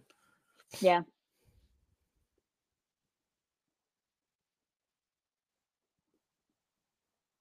Mm. Yeah, a little bit of a waste of a character. Not even a Yeah. waste, but, like, a missed opportunity to Well, do a little bit more. well, the MCU is still trying to figure out what to do with women 10 years later. So, That's true. Hopefully the Marvels does something right with 3 women at the center. listen, say what you want about that trailer, Dill. I'm really excited for it. I haven't said anything negative about the trailer. It looks like a Disney Channel original movie, but I don't mean that in a negative sense. Like that's not derogatory to me. That's like I would have watched this 20,000 times as an 11-year-old in my bedroom with my Ashley Tisdale poster on the wall. Um, I did have an Ashley Tisdale poster on the wall. She was my first crush. Wow. That's iconic. I definitely had Troy Bolton, like, Zac Efron. Zac Efron. Definitely had the Jonas Brothers. And I definitely had Justin Bieber back Yeah, in like 2009. I was gonna say, but at that time he still had his young voice though. He hadn't hit puberty yet. Right. No, I know. I know. It's just weird to think. Yeah, and neither had I. True. True. Oh. One of my favorite moments is coming up, and I'll point it out to you when it does.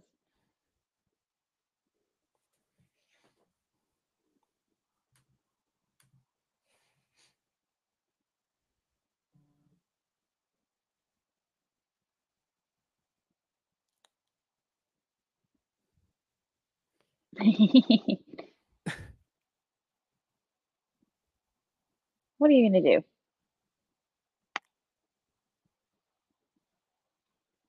Oh. Didn't time it exactly right. No. It's like that erectile dysfunction thing again of like trying my best to have other performance enhancing. Oh my god. The fire breath. I do love That that was line delivery from Don Cheadle. you breathe Okay. fire? Oh, okay. Okay. Yeah, he's another one that's just, like, effortlessly funny.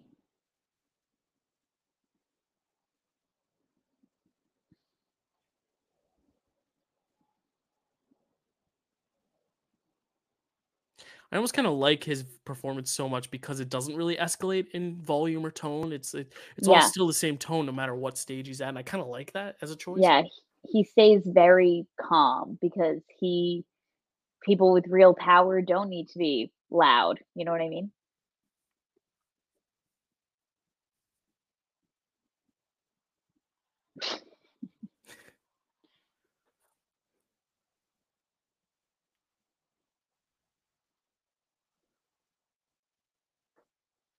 I love Told that. you. Is that your moment you were talking about? No. Oh. I'll let you know. It's a moment or a scene? It's just a moment.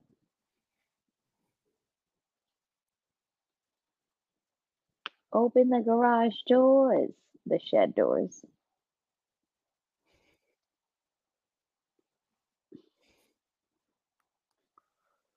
That's like a classic. Like that gives me Spielberg vibes. I don't know why. Of like the kid looking up at the sky as it pans out. Yeah. The wonder and excitement in his eyes. Oh, I love that. Oh, this is so cool. This movie's so freaking good. No, I Y'all know. people just don't have fun.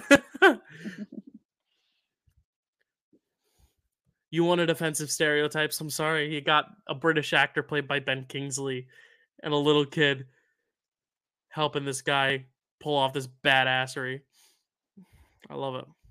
Do you ever see those wait, I 1 second. I'm distracted. It's okay. We have at least another hour to talk, so we're good. That's my favorite moment. Honestly, I hate working here. They are so weird. And he just lets him go. Because that would be me. I would be like, "Oh, people are dying around me. I'm not dying for this cause. Thank you. I've had a good run." Peace out. It's a good moment. Oh, hello, sir. Oh, hello, sir. I just love the idea that the butler is an AI.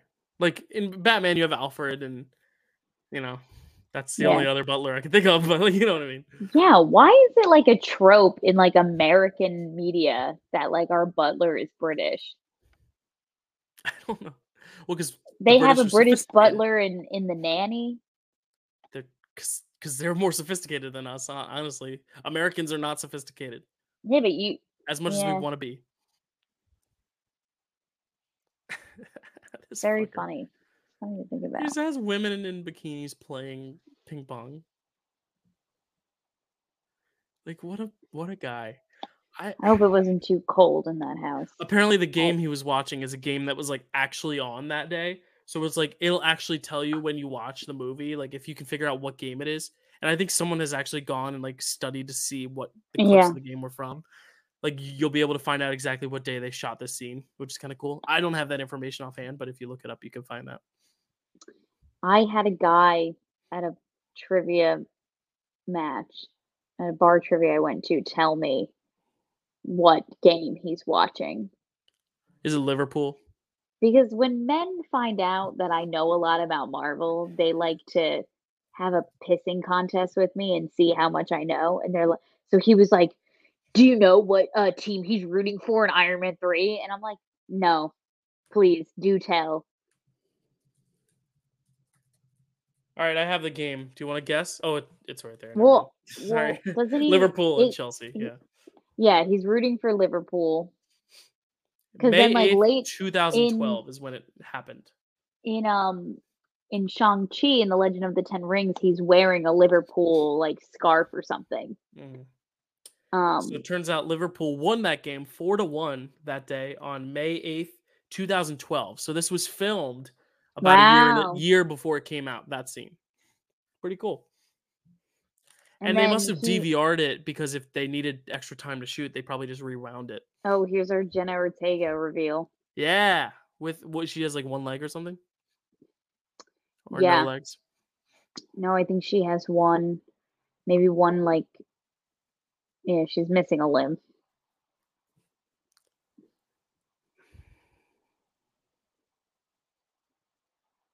All right, this is my favorite scene coming up. And probably if you held me at gunpoint, which I hope no one ever does, probably my favorite scene in the MCU still to date is this next upcoming scene, action scene, I should say. No, it's not on your bucket list still, getting held at gunpoint. No, but if ever, there she Oh, there is, she is. Miss Wednesday Adams, and AKA superstar. There it is. She's missing her right leg. AKA like I think probably the most talented person in this next generation coming up. Mm. Jenna Ortega. Like literally everything she's done. Do you watch the show You on Netflix? Um, I'm not caught up, but I've watched the season she's in, if that's what you're going to talk She's about. so good in that season. Yeah. She's so good. And then do you see the Fallout on HBO Max? The Yes, one about I did oh, watch that. And she's really good in devastating in that. that. And she's great in the Yeah. Scream movies. Like she's so good. Yeah. Sorry. It kind of I have an I get obsession when people are younger than me and more talented than me, and I'm like, you are so impressive. Like, yeah. I almost wish I were a talent agent so I could be like, can I represent you because I want to see your career blossom and I want to take credit for it because I know I'll never be that big. Yeah, it kind of Take picture. oh, Oh no. excuse me.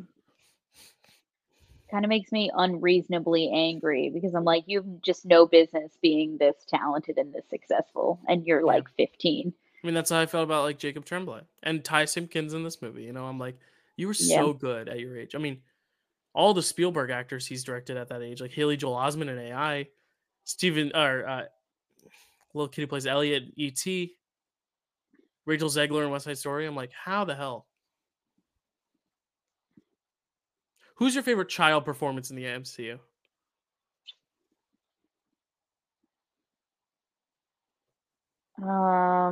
Let me think. There aren't a lot I'm of thinking children, but there are some.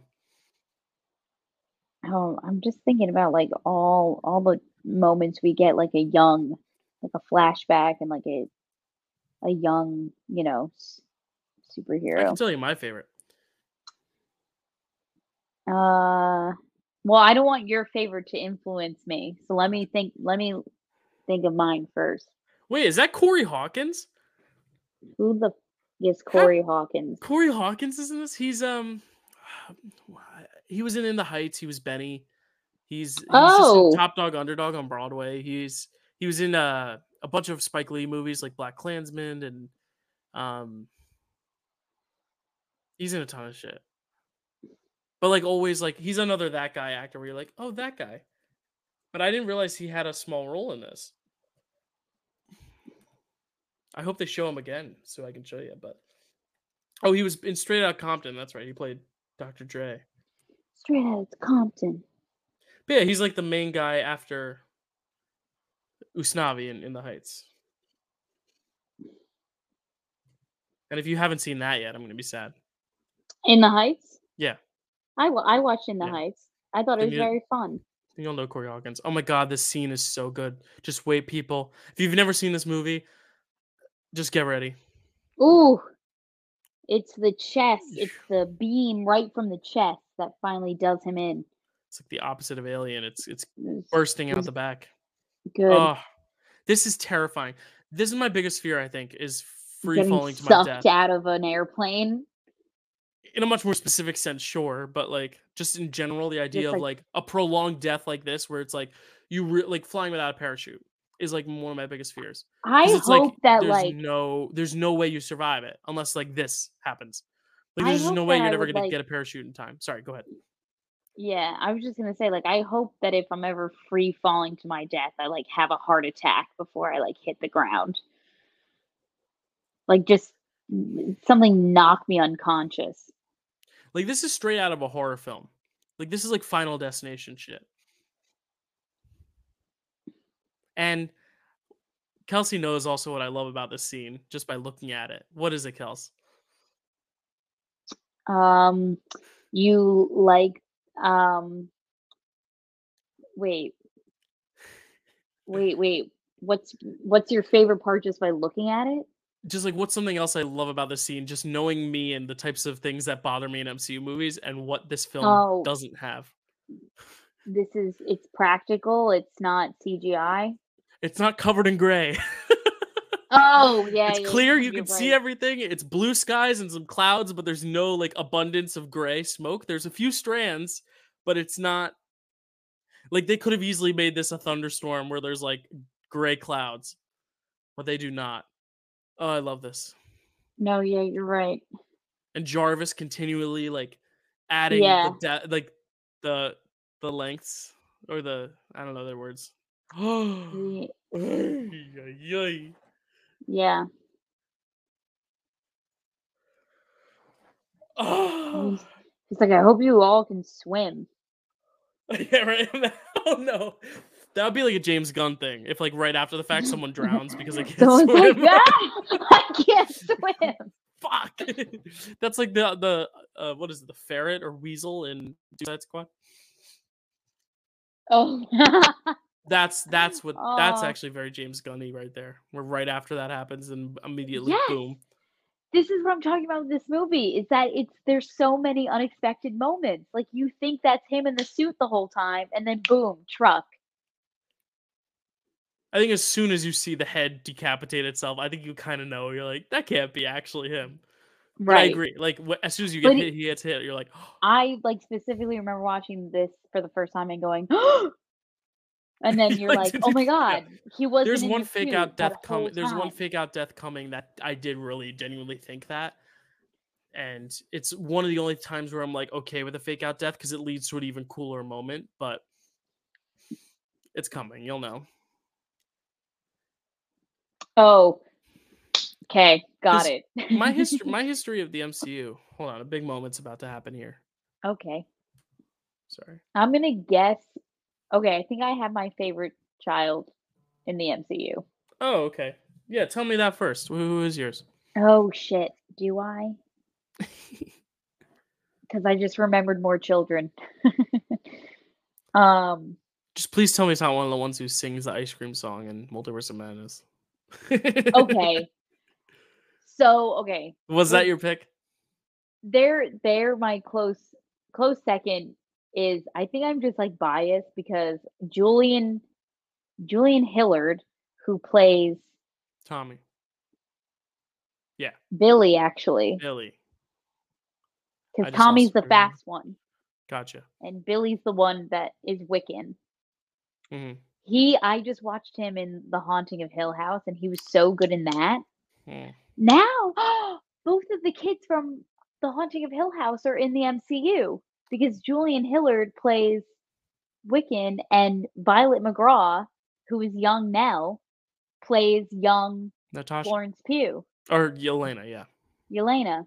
But I think my favorite besides him is actually the girl who plays young Natasha in Black Widow, because I think Oh, she does cool. I think she does a really good job, and I think that she's really badass, and she gets to do some, like, really cool things. I also Yeah, think Natasha is just cool.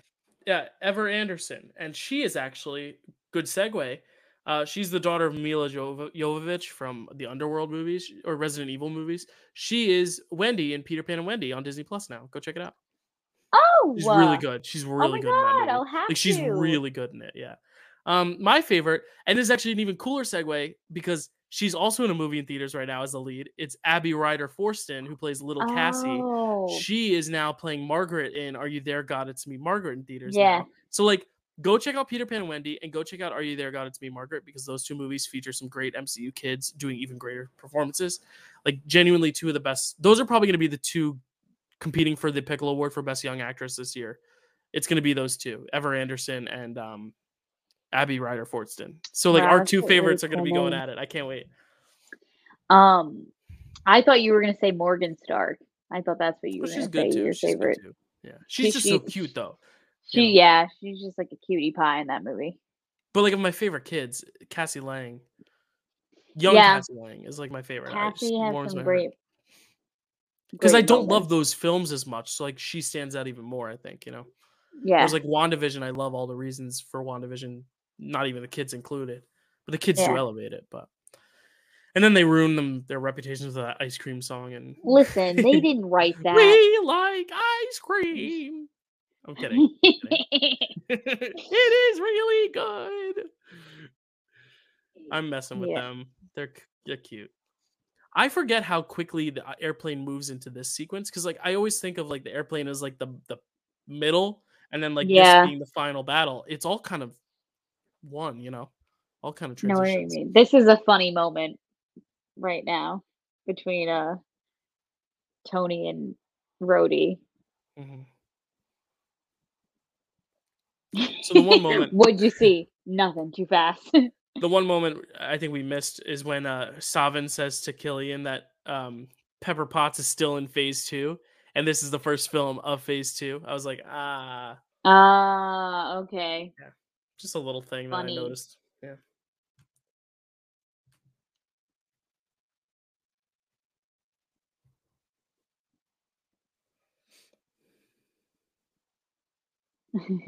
And I love when Rhodey's like, "All right, cool. Give me a suit.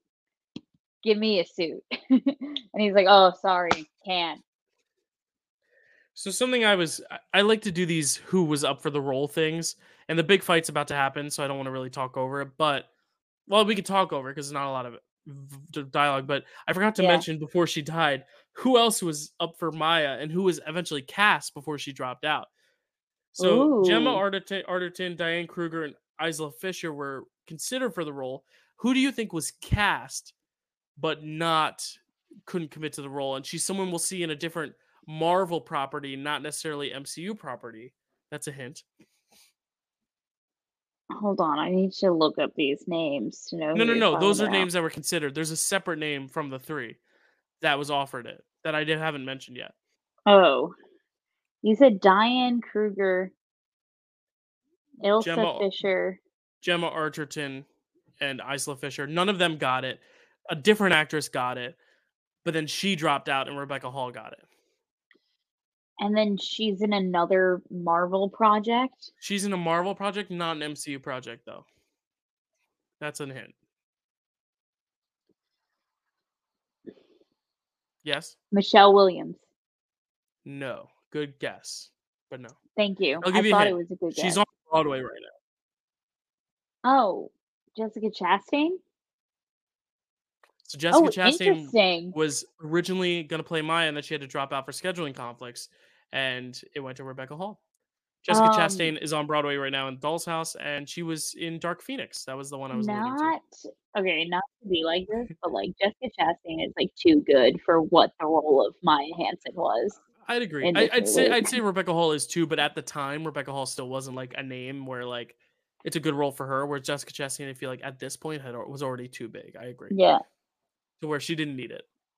It's not a role for that type of person. Like Harrison Ford's going to be in the MCU playing a role that is very much catered for like an old veteran actor. But like a role like Maya Henson, you don't need to throw Jessica Chastain, who's off of her second nomination for an Oscar for Zero Dark 30, into right. this. You know what I mean? I love this whole action, how everything's staged. Again, well lit, so you can see everything. Not gray. Nice It's blues and not yellows. it's not terribly colorful, but it's definitely not like the gray in Right, it's not Shang-Chi and the clouded. Legend It's of the not, Ten yeah, it Rings. doesn't look like wet cement. Yeah. Which is something I'll probably say next week. Definitely say next week. What's what's next week? Oh, okay, I remembered. It's Sorry. in the title. Yeah, The yeah, yeah. movie's just dark. Well, it is The the Dark Dark World. World. Sorry, that made me laugh. Never apologize for getting a giggle in. Speaking of Peter Pan and Wendy, the guy who plays Captain Hook, Jude Law, who goes on to play the villain in Captain Marvel, was Yep. originally in consideration for Aldrich Killian. Mmm. A little turtle cooking in his little turtle shell. I So hate how this, he says that. oh, I love it. Cook. I mean, like, I think he also has an accent. He's doing an American accent for this role Mhm. because he's Australian? Australian. He like looks Australian though. He looks like Steve Irwin. Like he looks like Steve Irwin and Chris Hemsworth's That's baby brother. that's such a funny thing to say about a person. They look Australian, No, but which like it's a beautiful no, but blonde no, but hair. you're Like right. it's a good. It's a compliment. No, you're right. What were you gonna say, Dill? Um, this scene was filmed way later than the rest of the film because Robert Downey Jr. sprained his ankle on set, Hmm. so they had to refilm some of the ending Oh, because he couldn't do any running. sprained ankle is tough because you can't really do anything for it Right. other than just like ice it and elevate it, and you just have Yeah. to wait for it to get better. The worst thing that's happened to me in terms of like bones like that is a sprained wrist in 8th grade. And I remember my whole last like quarter of 8th grade, I got to sit out of gym class. It was Mm. awesome. What'd you do to sprain your wrist in the 8th grade? Was playing basketball and I fell on it.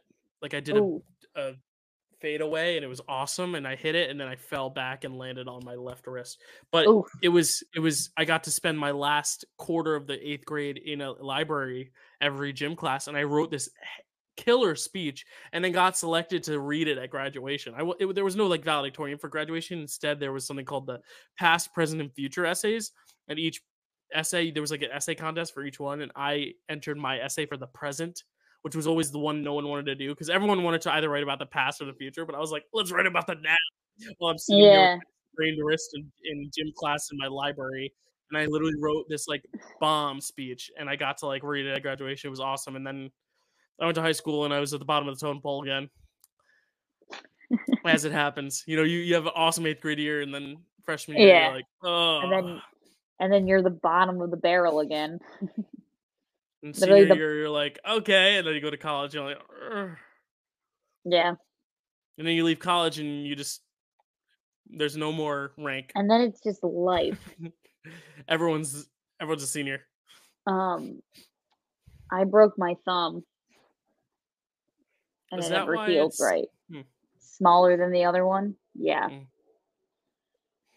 That's a You fun know how fact I always knew Nemo about has Kelsey, a but never knew why. Yes, I broke my thumb in kindergarten. It was apparently Gwyneth Paltrow's suggestion that Pepper be in a sports bra and like yoga pants for the scene because she thought it would make her look more badass. It does. Yeah? This is the moment I was like, shit, they killed off Pepper Yeah. because like you see that and you're like, holy shit, and you're Yeah. like, how does he ever recover? Especially because he has the whole speech at the beginning of the movie about how, like, "You're the one thing I need to protect. Like, this is all for you. Hmm. Because, like, And if I I don't have you, I don't know what I'm gonna do." So yeah, it kinda, like, alludes to her, not making it out of this one. and what I was saying earlier about Shane Black specifically not wanting to make her the damsel in distress. I like how they kind of play it up a little bit like it's meant to be that, and then later you'll see that she ends up not being the damsel in distress because she wasn't. I mean, like she needs saving in the moment, I guess. And then she falls to her death, but then you'll see that she kind of like comes back as Yeah. her own fighter, which is such a great moment for her storyline, I think, and their relationship, I think, too. Because it shows Yeah. that he can trust that she'll be okay. He doesn't need to protect her, he needs to protect himself. And that's ultimately what the film is saying, you know what I mean? Yeah. I also just feel like going back to your original comment about her outfit during the scene, I'm like, yeah, also that's just comfortable for filming like 12 hours of, Right. you know, action stuff. Like, Yeah, yeah, because I would want to be in a really yeah. comfortable fit, In the which would first 2 be a films, sports bra she's and yoga yeah, she's pants. in, like, heels and a black dress or something, and it's Scarlett Johansson has to do some stuff in, like, heels in Avengers. It's like, "No, like, stop." Like, Yeah. let them be comfortable. And now we have, like, Gamora and Nebula. It's such a cool 180 where it's like, it's so refreshing to see how Yeah. far we've come in terms of the women, specifically women in action in the MCU. I feel like Captain Marvel kinda broke that open. And he said, and here we are on the roof. Callback from the beginning. I Mhm. also didn't realize that he has these, like, dragon tattoos on him. Yeah. Which also then kind of ties into the Mandarin we see in Shang-Chi because that has a lot of dragons imagery. I mean, like, it's also well done. He's The Ten just Rings. taken, I feel like, from a bunch of different cultures. I've come to decide that Aldrich Killian is kind of the worst.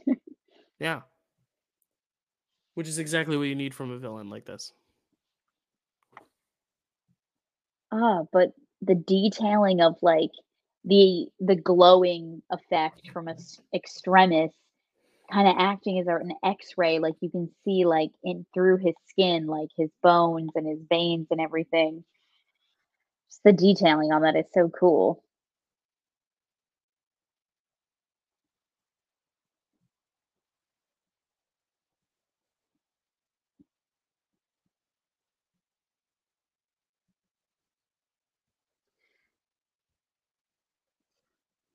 And this moment, he throws the suit onto Aldrich Killian the same way he was passing it back and forth between him and Pepper at the beginning of oh my god. It's just brilliant. Yeah. It's chef's kiss. Oh, I those visual have effects are no so good. notes. Yeah. And, like, they do a great job of, like, making something that's so, because it's confined, it's one space, but, like, making it seem so layered in the production design, like, so many different ins and outs and ups and downs and nooks and crannies to play with. And in the midst of it all, Christmas lights. Again, I'm not trying to sell you. I know you're on board with this being a Christmas film, but did anyone draft this in the draft? Um, I don't think so.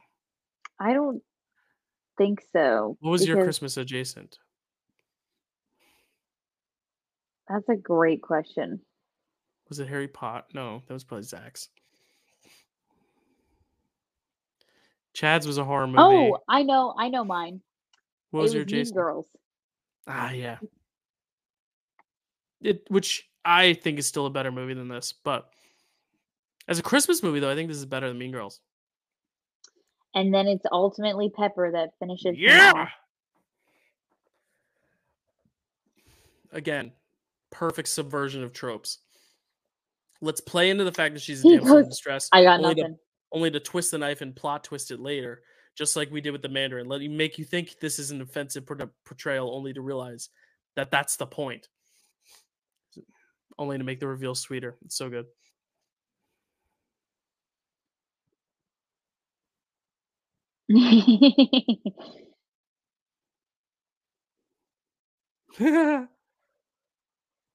He's just like so confused, but like also probably really turned on and also just so impressed. He's probably just like feeling Yeah. so many different things right now.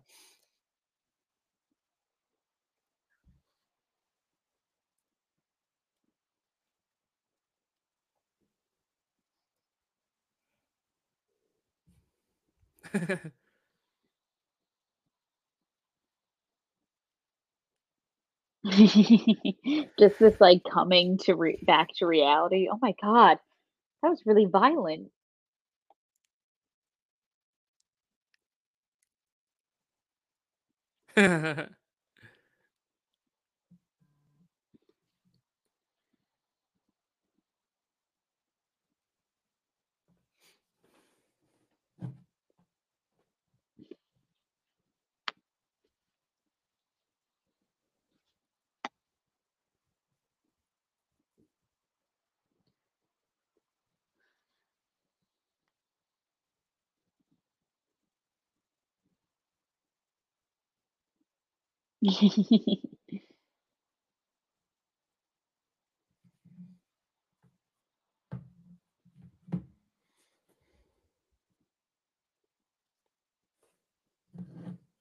This is cute. All right, Dill.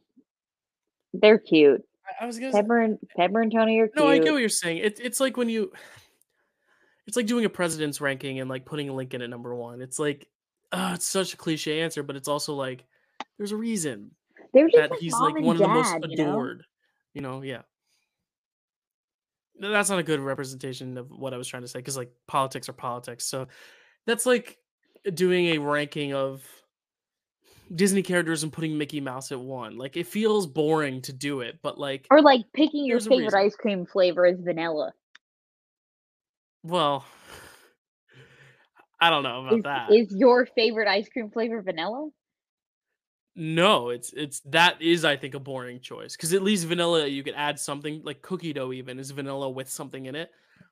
Like I think putting vanilla at number one just makes you a little boring personally. Yeah, that's what I mean about like putting Pepper and Tony first. But pepper and Tony, it's a little boring, but it's also like the right answer. Whereas I don't think vanilla is like the right answer for ice cream. All right. Maybe I don't know. Chocolate? Christmas morning began. We're still in Christmas. Just saying. This is gonna be in the Christmas canon always. I love it. This and Kiss Kiss Bang Bang and The Nice Guys, like all his films are Christmas. Are they gonna show Jenna again, or was she only in that one shot? Is he that guy? I think he's in a Grey's Anatomy episode too. Probably. He does mostly um Mostly TV work. Maybe he's not, but maybe he is. Let's find He out. he is not. I don't think. What's his name? Nope. Miguel Ferrer. Oh, maybe then he just reminds me of someone. You know what? It must have been just because of scheduling, because Happy Hogan was only in the first act. I'm like realizing that now. I'm like, we still haven't seen Happy, and I think it's really because of scheduling, because he wanted to make that other movie and never did. But he was still caught up with that he didn't want to direct this. And I think it's for the better. I really think Shane Black brings such a great sense of style and humor and great plot structure to this thing. You know what I mean? Yeah. Like, I think he's the right choice. Because honestly, quite frankly, I don't love the first two Iron Man movies. I like the first one for what it is for the MCU, but like, I don't like Iron Man 2 at all. So like, I think this is definitely the best of the trilogy, and really makes a satisfying ending to his like smaller arc. Yeah. No pun intended, but. And then we have Harley's new decked out. Love it. With Fios. From the mechanic. Fios? Potato gun Mark II. I love that. Like, that's just so cool. Like, he got him a car. Yeah. I wonder if they gave the actual actor anything. Like they gave him a fat paycheck. That's what he gave him. True. That's what they gave him. True. And residuals for every time this airs on TNT or something. Like, lush scenery. Oh. Back when green screens weren't even needed for this shit like this. Oh, yep. I love that too. And he's getting rid of his. Now wait. Yeah. Doesn't Pepper at his funeral like have that? I think she has the original one. Oh, like the one from Iron Man 1. Right, like right, his first one ever. Right, okay. I was gonna say, unless she got it after this, and was like,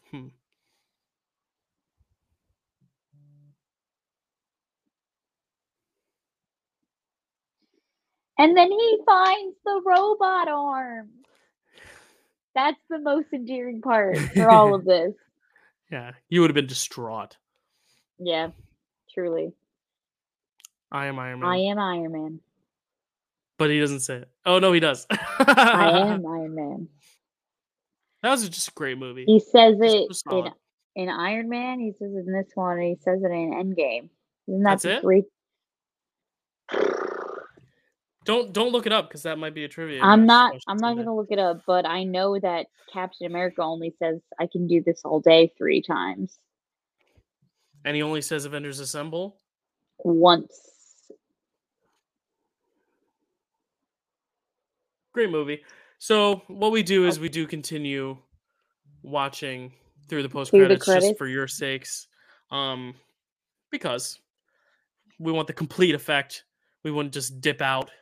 We don't leave the theater prematurely, because we also want to give kudos to these people. The PSC. And I guess we could play the game coined by the great Inner Geekdom champion Mara Kanopik and the great dangerous Dan Murrell of trying to find food names in the credits. So Dan and Mara, if you ever happen to see this video or hear about this video, we're giving you credit for that game, because that was all your idea. Music by Brian Tyler. Not to be confused with Brian Tyree Henry. And I like how they kind of like do like a clip show of all the movies, because at this point, Age of Ultron wasn't announced. So like people didn't know Robert Downey Jr., there was potential for this to be his last one, because if the negotiations didn't work out, this was also the same year Disney bought Marvel. So Disney bought Marvel, like, I think right before the Avengers came out. So they distributed Marvel, but because this and Avengers had been produced while they were still owned by Paramount or other studios, they got to keep the Paramount label on this movie. But this was like one of the first films actually distributed by Disney. So like it was number 2. So like, where was I going with this? We weren't sure if he was going to come back. The actor contracts, yeah. So we don't really know at this point if he's going to sign on for more. He had signed on to 3 movies and an Avengers movie, and then he also popped up in Incredible Hulk. So it was a 5-film deal. And now here, after this, is when we find out he gets extended for more. But up till then, we didn't know. Most people were thinking this was it for Iron Man. Right. A lot of people figured it wouldn't be, but a lot of people were like not sure how many more Avengers films, or if they would even make more Avengers films, or if like that was it, and like that was the peak and we were now done with that. But then I think the post credits also kind of solves that, because it then introduces, oh yeah, that's right, he's still in contact with all his other Avengers. But right. All right, so we got it looks like about 10 minutes left on the Disney Plus stream, but like I think Disney Plus also puts in multilingual credits, so I think the credits will only be another like 2, 3, 4 minutes. But we can look while we're looking for names. Any last minute, just like final recap thoughts of this movie? I mean, we both love it, but after watching this again, any changed opinions? No, I still like it as much as I did, if not more. Honestly, yeah, I just great. find more and more things that I enjoy. And it's so well paced to where like it didn't feel like we were sitting here for 2 hours. Like, and that might just be because we both talked the whole time. Yeah, Corey Hawkins, he was in that. Wow, good eye, Dill. Literally one shot of the movie too. That's wild. I thought that said Jackie Brunch. I was like, there we go. So all we're right, looking for names with. Last time you got it right away when we saw Guardians 3. Because Kevin Bacon, right? Or no, he wasn't in it. No, you saw Kyle something with the Spicer. name, So like, that's someone right. who makes food. He spices things, but he's not spice. Rose. Sophia London. You don't really eat rose. You can rose petals. That doesn't count. Stone. You can cook on a stone. Campbell chicken noodle soup. That's the closest we'll get, but that's a brand. It's not an actual food, though. Rich Lemon Jr. Yeah, there you go. Kelsey wins. All right, let's see if I can find one. I'm still trying. There's a baker. Still, you can't eat the baker. The baker makes the bread. Well, you can if you're Army Hammer. Good cycle back to Eric Cook. That was a good full circle moment right there. All right, let's see. There's got to be someone. Dickus. Can't eat Dickus, but you can eat. Okay. I'm not gonna finish that sentence. Oh, corn, but with a K. I didn't see it though. Shit. Sorry. Another dick. There's Kevin Dick. Can't. Well, they do eat spotted dick in the UK. But that's the name of a dish. You know what I mean? Not a food. Ooh, Christopher Swift. I wonder Any if relation? they're related. Probably not. Swift feels a little generic in that sense. Where like I could see a lot of people having Swift as their last name. Wheat. Jerry Wheat. There we go. Woo! We did it. Good job, Joe. There's also a Hero Lamb, but it's spelled Lam, so it wouldn't count. It would have to be spelled with a B to be the lamb you eat. But another twist of the game, does it count if Kelsey can't eat it? Like if it's beef. All right. No. Are you fully vegetarian? No. Or are you pescatarian? Not in the slightest. I had. Or you're birditarian, you eat birds? I eat birds and fish. So no red meat. It's like no meatballs, no meatloaf, no pork, no steak. Are pigs red meat? Yeah. They're pink meat. Yeah, technically, but bacon is so good, Dill. You like bacon? Okay. I love bacon, bro. I just had bacon for dinner. I made myself breakfast for dinner. I could tell you had it recently because you seem to really, really like it when you were talking about it. I was eating it and I was like, I could eat bacon, I think, for the rest of my life. If, like, you know, probably will be. My arteries wouldn't shut down because of it. Well, you can still eat it the rest of your life as long as you eat it in moderation. Like you can't eat it every day for the rest of your life. You would. That's what I really meant, is that I could eat it like every day for literally every meal. I could incorporate bacon. You ever have a bacon wrapped date? Holy shit! No, I don't even think I've had a date. I mean, I've had a date, not like a date nut. You've never been on a date, Well, Bill? We'll no. find you someone. Don't worry. No, I've never been on a date ever before in my life. Absolutely not. No. Yeah, they're not all what Actually, they're cracked up to I be. had a date with my eye doctor yesterday. My surgeon. Oh yeah, We stared into each other's eyes the whole time. Actually, she stared into mine. I couldn't see hers, surgeons. but They make a lot of money. hey, the actual doctor was a little old, but like, and I'm not being ageist, but like to the point where I think she's married with kids. But there was a very beautiful receptionist who was very nice, and I just if need to she's lay down. watching, I know the last you saw me, my eye was bleeding, but it might be nice to do an eye exam over some coffee or something.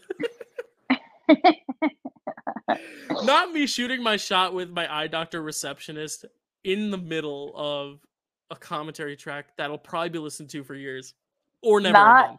Not this ridiculous angle of me. I just needed to lay down because my back was hurting I almost kind of want to put it in a fake background of you on a beach. So for anyone listening listening to the podcast but not watching the podcast, Kelsey is fully lounge mode.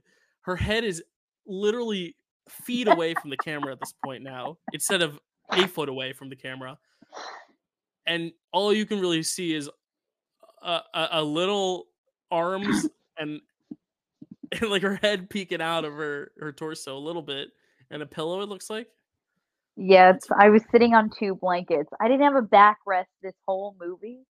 I just needed to rest my lower back, my lumbar. And now look at all the songs. Wait, hold on. Jingle Bells, Santa Claus is Coming to Town, Jingle Bells, Oh Christmas Tree, Auld Lang Syne, Jingle Bells Again, the Bombay Dubbed Orchestra remix. And for anyone who says, it ain't a Christmas movie, well, guess what, Scrooge? Guess what, you cockney idiot. Hey, don't just... Well, you put on a cockney accent for that. Well, because I was thinking of Scrooge. But like, okay. not everyone who's a Scrooge is British. Every Scrooge is British, but not every British person is a Scrooge. Is Scrooge. Oh, here we go. Oh, sit up. I love the fact that this is the narration we've been hearing the whole movie. It's supposed to be like this.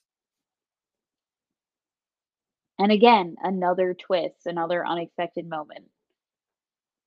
Yeah, like that this whole movie has been him in that this whole movie was just a therapy session. With the rough.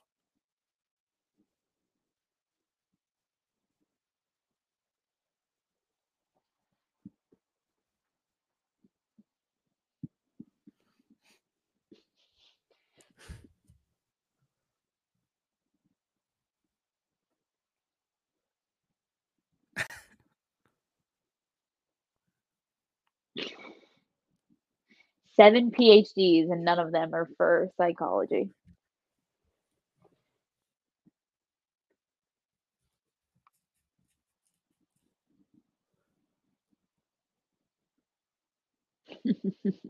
And that is what we see in Civil War, right? Or no, he's a little older there. But it's just so good. Okay, so that's the ending of the movie. We stopped it there. Yeah, that's Iron Man 3. And Tony Stark will return. He will. We get that. Oh, so we do get that. Okay, so when they were filming this, I guess he didn't know for sure if he would. I guess this was the announcement that he was back for more than was from this film. I forgot they put that, but I mean, you had to assume there'd be more.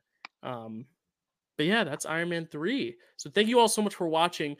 We'll be back next week with yet another commentary doing this 10 years later retrospective. There's another movie that came out in 2013 from the MCU that, obviously won way more Oscars, became the #1 box office highest grossing film of all time, Thor: The Dark World. Nobel Prize winning screenplay. What movie are you talking about? The Nobel about? Prize winning screenplay.